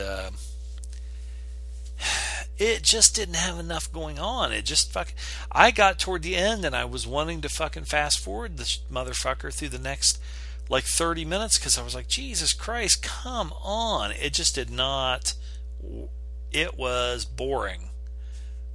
So I do not recommend it. If you want to watch it, some of the guys on the group liked it. I just didn't. There's nothing, as Terry Funk, the wrestler, said, his dad told him about, this isn't just pro wrestling, this is about entertainment.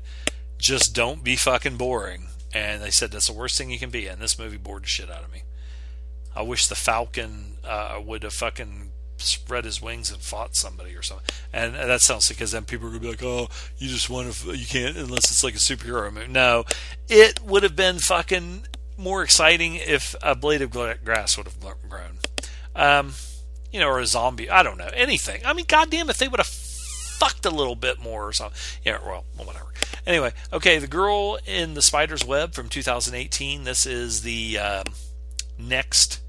Of course, Stieg Larsson only wrote 3 books, and then he died. And this was written by David Lagerkrantz. He wrote A Girl with the Dragon Tattoo, or a Lisbeth Salander based novel. And so they made a movie out of it. And of course, I'm a fan. I watched all of the 3 original ones, and then I watched the one with fucking chick with doll eyes and fucking James Bond, which was good. It was pretty good, but it was, I'd already seen the fucking movie. I like the ones with Noomi Rapace better. So I thought I'd give this a shot. This is one that I waited forever. I was going to go see in the theater as soon as it came out. Same with First Man. Same with Old Man and the Gun. And I put it off. So I went to see, they finally put this out where you could rent it after a month of having it, or more of having it, where you had to buy it. I wasn't going to buy it sight unseen. Claire Foy, I didn't know much about, other than she was in First Man, which I just watched. She did a good job. I mean, I have no problems with her or whatever. Still, Noomi Rapace is going to be, my Lisbeth Salander. But it was pretty good. I enjoyed it. I know some people did not like it or said that it was like a, Lisbeth Salander in a James Bond knockoff or something like that. I thought it was good. I thought it was entertaining. What's his name? The guy that played Bjorn Borg in Borg McEnroe. Sivier Gudnason plays Mikael Blomkvist, or Mickey. The one guy that I was talking about from Short Term 12, Lakeith Stanfield, is in this, and he has a really big part. And the only reason I knew it was him is his voice. He got a real deep voice like this, and he's talking. And I was like, man, who the fuck is that son of a bitch? I know him. And that's who it is. So it was kind of cool seeing him pop back up. And like, again, it was a weird coincidence that I just rewatched Short Term 12, and because I would not have recognized him. He's in this. He's got in Short Term 12. I think he's got his head cut, shaved real close, and he's young, so he doesn't have any facial hair. And in this, he's got a beard and glasses and everything. But I thought this was really good. They add a little twist that from Lisbeth's past, but it's got some good action. It's got some good violence and some. There was a couple things where I was like, "Oh Jesus Christ!" Ugh. Some stuff that happens that you're just like, "Oh my God, that would be so awful." So I recommend this. I thought it was pretty good. I enjoyed it. I'd probably watch it again. I got I think another 30 hours before it disappears off my iPad. And just to finish this up, because we're 2 hours and 10 minutes, I went to the theater yesterday. I told you I wanted to go see Green Book, and we had the snowstorm and everything. I couldn't go. So today I had no excuse. I had the day off, and I came home, took a little nap, got my ass out of bed, and I was sitting there, and I forgot to look at my watch, and I looked, and I was like, holy fuck, if I'm going to go see that movie, I have to leave right now. Of course, there's like 10 more times it's going to show, but I don't like going out in public when there's lots of people. Shit, ears itching. So I went to see Green Book. I will say this. With all the previews and commercials and stuff, I had no problem. I didn't even think I would get to see the previews, and I got there and I still watched like probably 6 previews, and with the exception of Godzilla, King of Monsters, they all sucked. I guess because Mahershala Ali is one of the stars of this, that every trailer was for an African American comedy or rom-com. And now, people, let me tell you something. I have no problem with going to see movies with African American, the majority of the cast, or anybody, but these movies, these trailers sucked ass. Okay, the first one was a new Medea movie, which I was just like, oh my God. The second one was like a remake of What Women Want, where Mel Gibson gets electrocuted and then he can hear what women think, so he changes him, except in this one, the African American lady hits her head and then she can hear what men think. And then what was the other one? It was sort of... the other one is almost like the exact same thing, where the African American lady is the strong-willed leader of... It's like Harrison Ford's wife on Supergirl, where she's the head of Cat Corps, or Meryl Streep in the movie with Anne Hathaway, Devil Wears Prada. She's like that, and... she fucking slips and falls or something and it hits her head. She gets into it with this little kid, and the little kid says, I wish you were my size, because if you were, I'd kick your ass. So what happens is then she goes somewhere, and I think she slips or something, and she hits her head, or she goes to sleep, and when she wakes up in the morning, it's like Big with Tom Hanks. Except, Tom Hanks was a kid, but he was still in Tom Hanks' man body. This one, she goes to bed, and when she wakes up, she's a little girl. So then, of course, she has to go back to school, and she's like a grade school kid, and has to go through being teased, and then, of course, then she makes friends, I was like, my God, why do I have to sit through this shit? Can you show me some good fucking trailers for like some, interesting drama or action, or even if it's a love story, but this is all like this real fluff crap. And it's like Medea, oh, no, you didn't. No, you didn't. And I'm like, oh, my fucking God. I hope Green Book isn't like this, which it wasn't. Green Book was good. No spoilers there. I like Green Book. I love Vigo. That's one of the he is a Vigo is a if he has a new movie coming out and it's in the theater, I will go see it. I was going to say that for Ryan Gosling, but I let him down and did not go see First Man in the theater. But I really like this. Now, I had seen just a little bit, just a smidgen on the trailer, and that it was based on a true story, and it doesn't take a fucking Arnold Einstein to figure out what the story is going to be. He's this, hardcore Italian guy, and he gets hired to drive this musician who's an African American to be his driver and to be kind of like his bodyguard, and they're going to go on a tour, which takes him down through the deep South. So you kind of have an idea of what's... And you know what I was saying about the movie Close with Noomi Rapace, how it was kind of cookie cutter? I kind of could tell, even from the beginning, you kind of knew the things they were going to go through and what's going to happen when they go down there. But there was there was several times in this where I fucking was snorting and laughing at some of the shit Vigo said. And I really, of course, like I said, I like Vigo. And man, he fucking, you talk about Christian Bale or De Niro or somebody putting on weight. Well, he needed to be kind of like a big burly kind of a guy. So he put on some weight for this. But he was funny, and just the interaction between the two. It's not a comedy. It's got comedy in it. I guess maybe it could be kind of it's a comedy drama. But the chemistry between Vigo and Mahershala Ali, I got to remember that name because I really liked him in was it Moonlight? What was that movie he was in? Fuck. God damn it.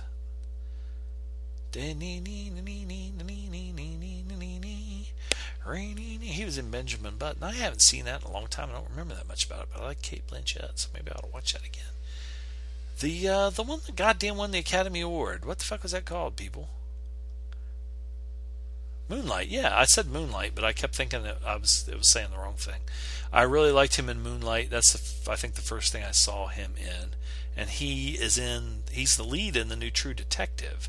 But I don't get HBO, so I got to wait for it to come out on iTunes, I think, to watch. Actually, I don't. I wonder. I probably can watch it on my in demand, and just pay for it and watch it now.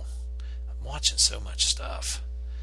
But anyway, I like Mahershala Ali, and he and Vigo had really good chemistry together. It really worked. Plus, just the the costumes, the scenery and the settings, and the car and everything, the hotels, everything is done. It just looks awesome. And I came out of there. This takes place in the early 60s. I came out of there wanting to listen to more of this music. And I don't know if Mahershala Ali can play fucking piano, because I was watching something the other day, and it was a movie, and they were showing how the guy really wasn't playing the piano, but they had taught him enough of the stuff. I don't know if they did it with CGI or if he wasn't playing it, but he was hitting the keys like he would be if he was playing it, if that makes sense. I don't know if that's what was going on in this movie or not, but it looked like he was playing that fucking piano, and it was I loved the piano music. What a quartet! There was only three of them. But anyway, I like the movie. I really liked it a lot. I would buy this one just for the banter between the uncouth Vigo and the very suave and cultured Mahershala Ali. See, I've got it down now. Who is Doc Shirley. Anyway, I like this movie a lot. Who else? Was there anybody else in this It was just mostly those two. You had other supporting characters, but they weren't as nearly, those two took up almost the entire screen time. And I did snort about, I don't know how many different times. I was surprised there was probably maybe 10 people in the theater, and they're all spread out. And but it was funny because there were just several times where Vigo said something and it made me laugh, and I fucking course snorted. And so then I was like, oh my god, these people are going to think I'm an idiot. And nobody else is laughing. They did a little bit toward the end, but I'm like, am I the only one? Again, dude, am I the only one that gets this? Am I the only one cool enough to get this? Now, Carl sent in some questions, and I looked at them. It was like, was it last weekend? We were planning on doing the show, and then both of us felt like shit with our backs and everything. So I read the questions, and now I forget them. And I think I had even written down. Let me see if I wrote down some of the answers. I thought I did, but now I probably won't be able to find the paper. I probably tore it out. Okay, I think I do have some of them here. Carl wrote in some questions, and I appreciate that. Carl, your questions are very interesting. I wonder if there are any actors. He basically is saying, are there any actors that, like when I first started watching them, I was like, oh, I hate that guy, but then I warmed up to them. And it took me a little bit to think of this, but the one that came to mind right off the bat was Paul Dano. I saw him in, what was the Sunshine? Oh, god damn it, where they're in the van with Steve Carell. What the fuck was that movie called? Shit.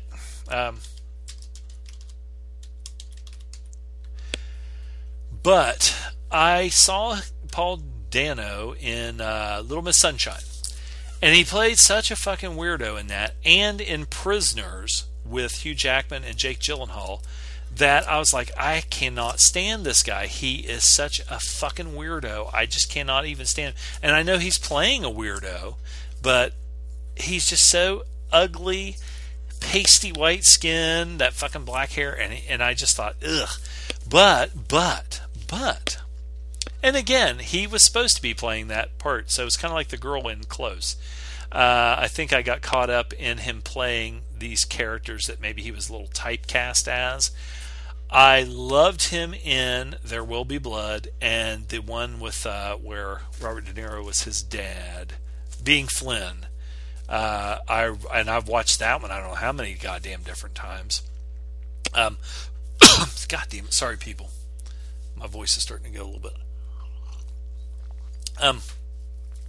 If I say again, there's some actress that says all the time. It's Irish. Maybe it is. It's not that Saoirse. Instead of saying they say M. Anyway, kind of cute, but just like me saying it's probably annoying.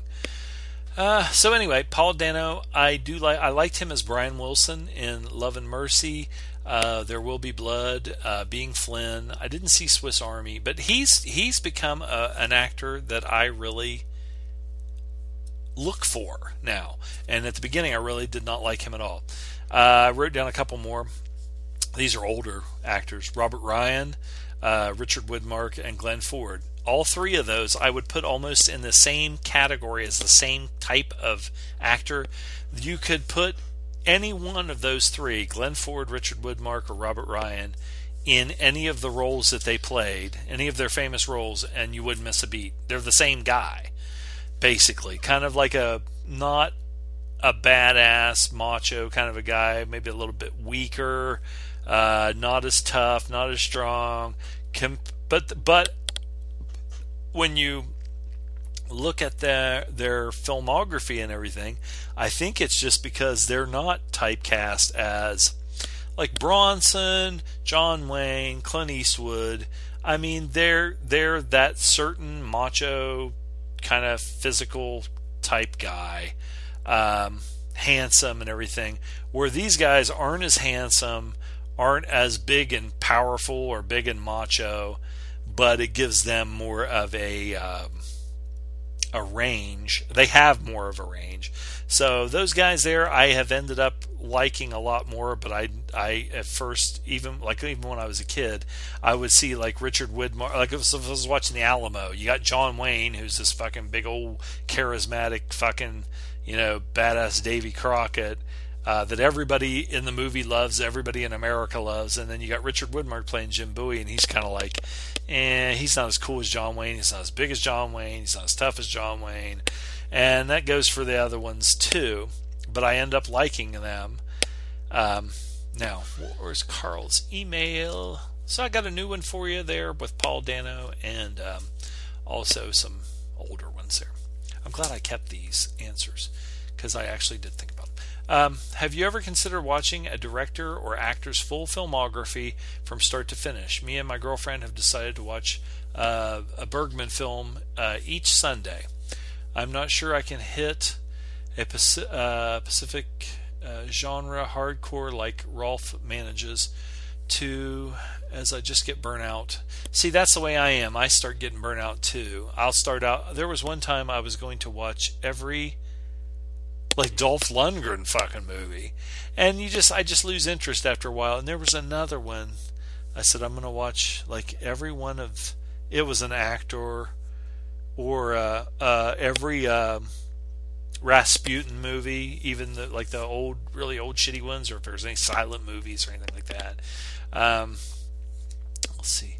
Especially if you do a certain character in history, because then you start getting it's the same story over and over and over. But one film per week from the same director doesn't seem like it has to be something that I tire of too quickly. And that's another thing with binge watching a series, especially if it's a long if it's True Detective and it's only 8 episodes, yeah, I can binge watch that.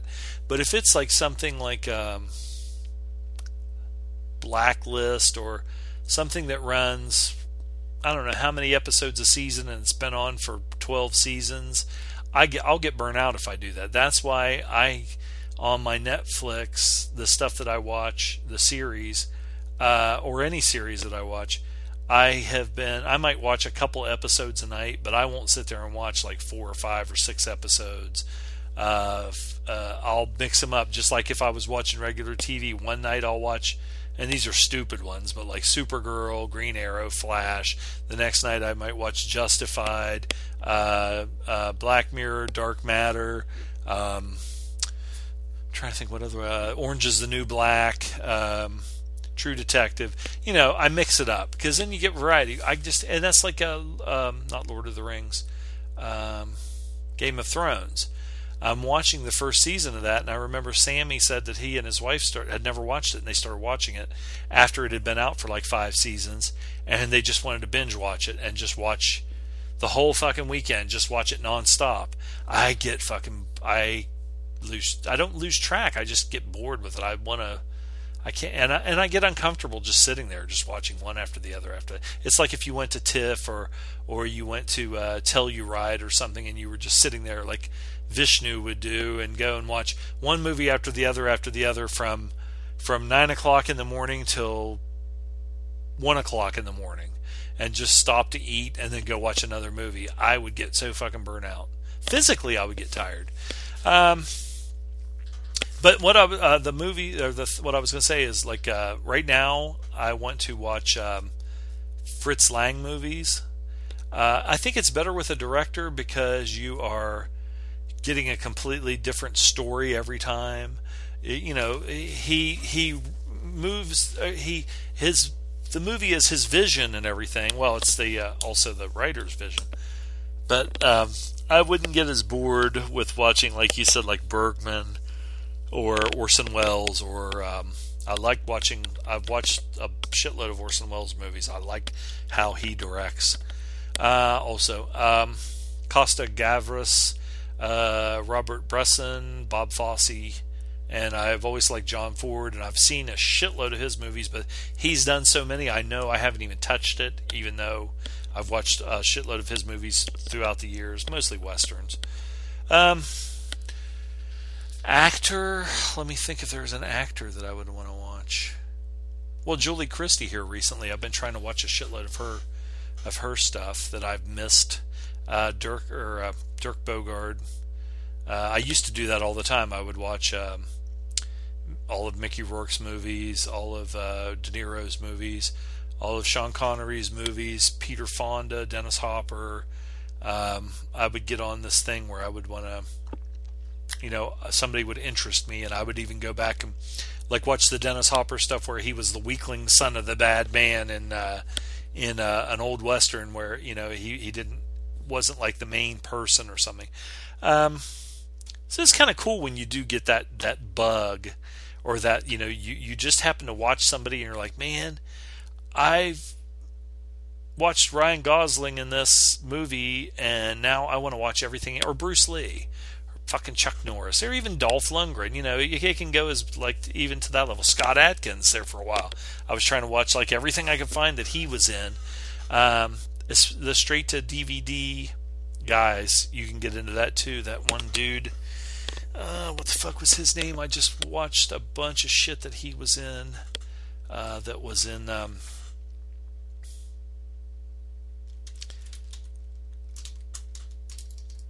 Wait a minute. I was just talking about this on the last show. I think the dude that was in Tears of the Sun, John Mesner. He has become like a straight to DVD guy, making movies with like Tito Ortiz, but he's the star. And I started trying to watch like a whole bunch of his shit, and I mean almost all that stuff with the exception of Tears of the Sun, because he became friends with Bruce Willis in that, and in another Bruce Willis movie. Almost all the stuff he's in is just straight to DVD. I wouldn't say direct, but straight to DVD action movies.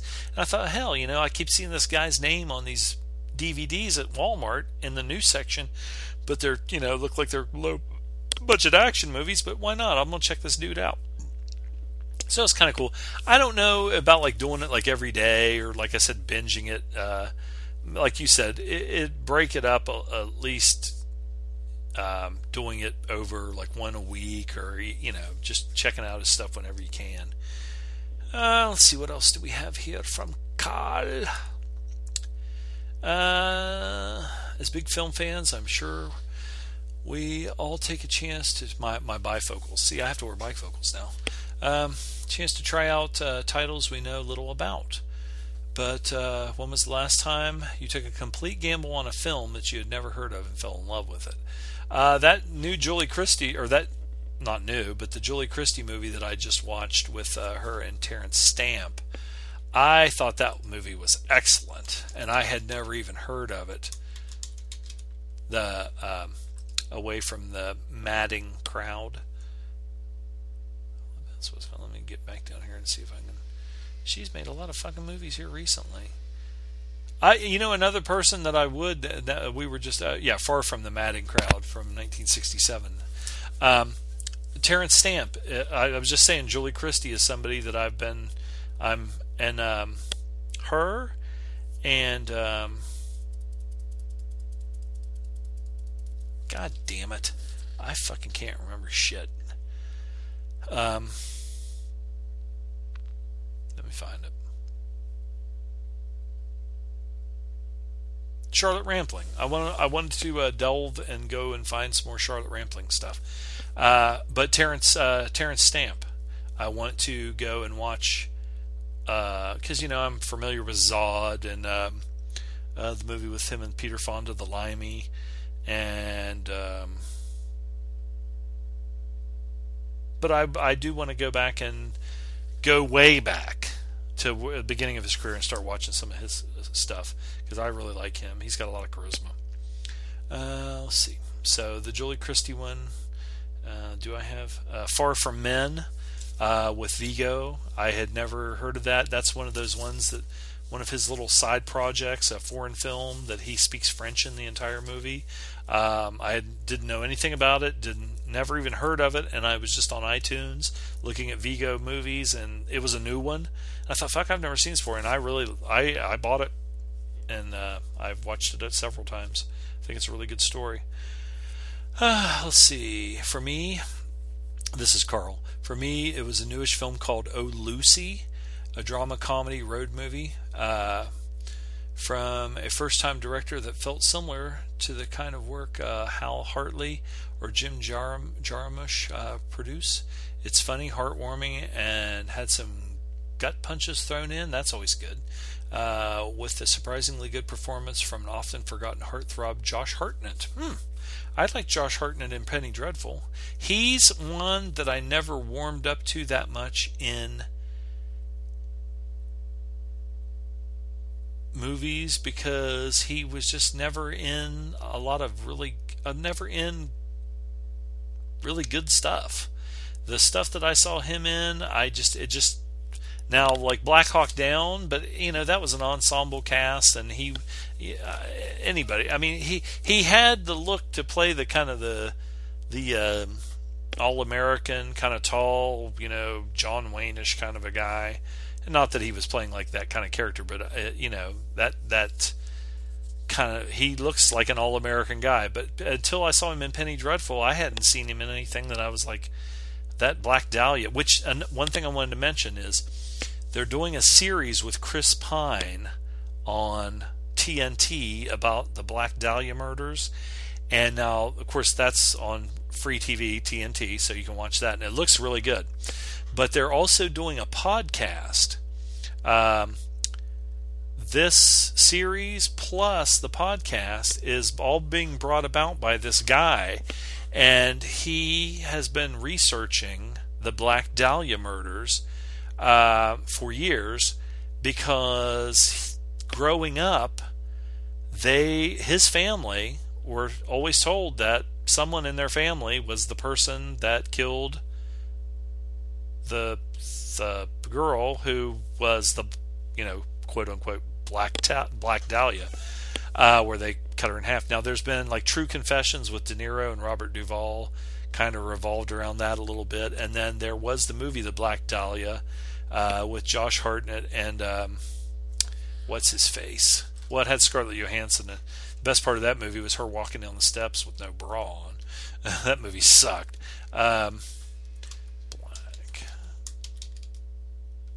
Aaron Eckhart. I like Aaron Eckhart, but I mean, he makes some shitty fucking movies, and Josh Hartnett's kind of the same way.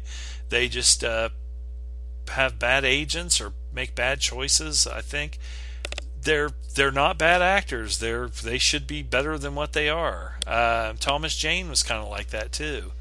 I'd like to see them in better stuff. Fucking bastards. Let's see. And Josh Hartnett's one of these guys too. Get rid of the fucking mustache and that little fucking scruff of shit on your fucking face. You look better without it. Fucking Pearl Harbor. Jesus Christ. Black Dahlia. He just, what else has he made? What other garbage has he made? He ain't got anything coming out new that's good. Oh, Lucy. That's the one you were just talking about, Carl.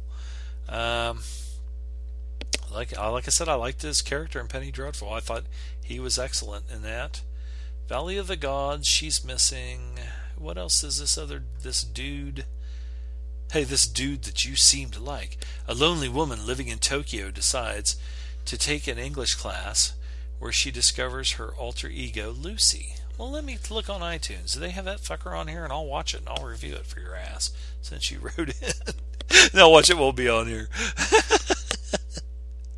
Oh, Lucy.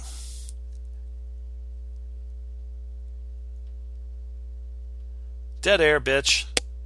Learn to love it.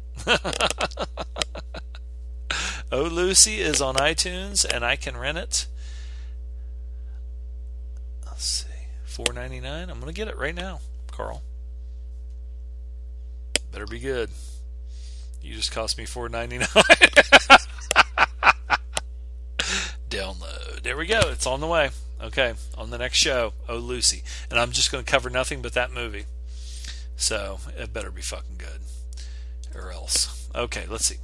Josh Hartnett, Forgotten Heartthrob. He doesn't make my heart throb. Let's see.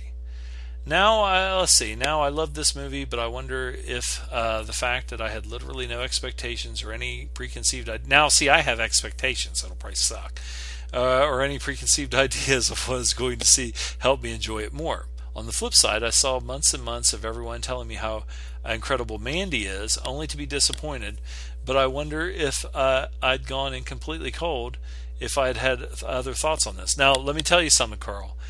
Fart noise, fart noise, fart noise.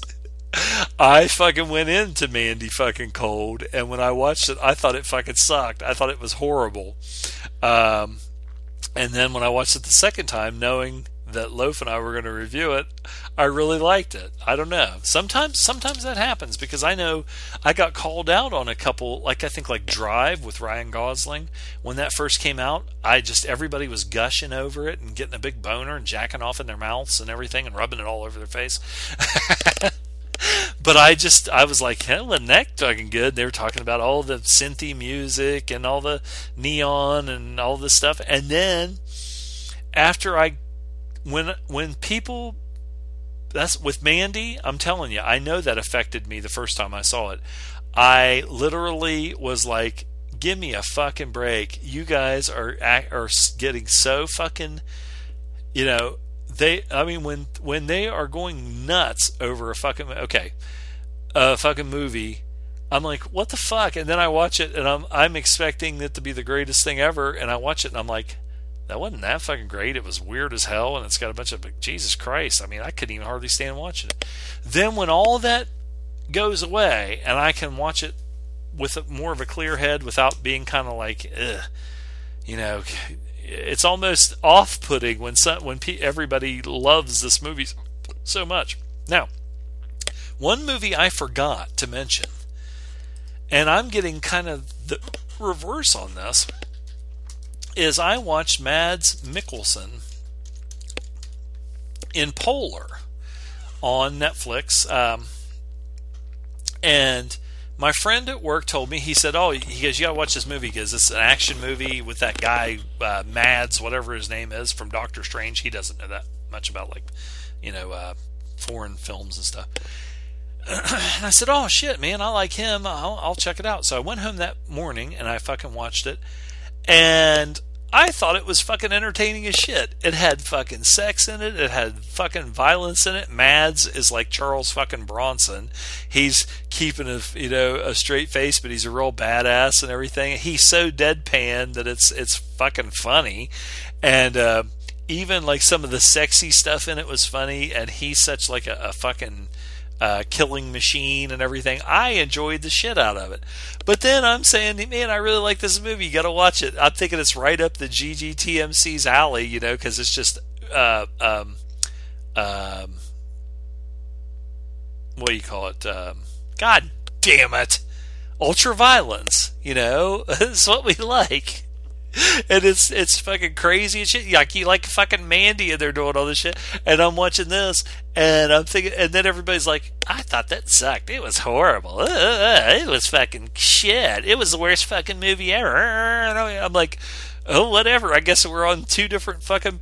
I just always think it's funny when people in our group or in our group of friends or whatever, they'll watch something that is stupid as shit.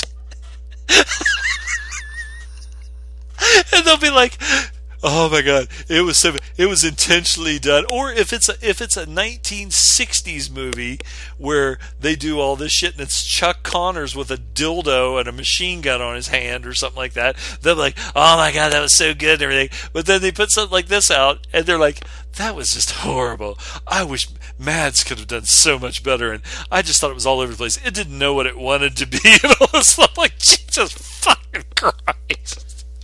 Okay, you have it's like you have a fucking pile of shit and a pile of shit, and they're like, this pile of shit is the greatest pile of shit of all time. It stinks so bad, it's gorgeous, it's so awesome.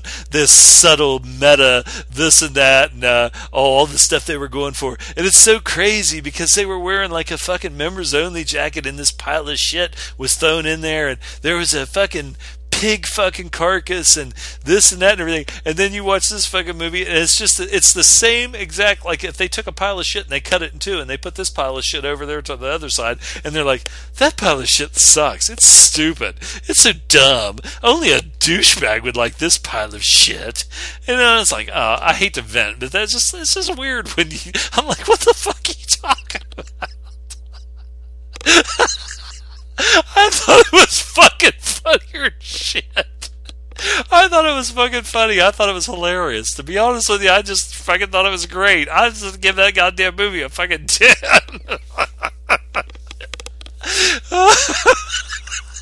You all hate me, I know it. I don't give a fuck. You're doing it on purpose.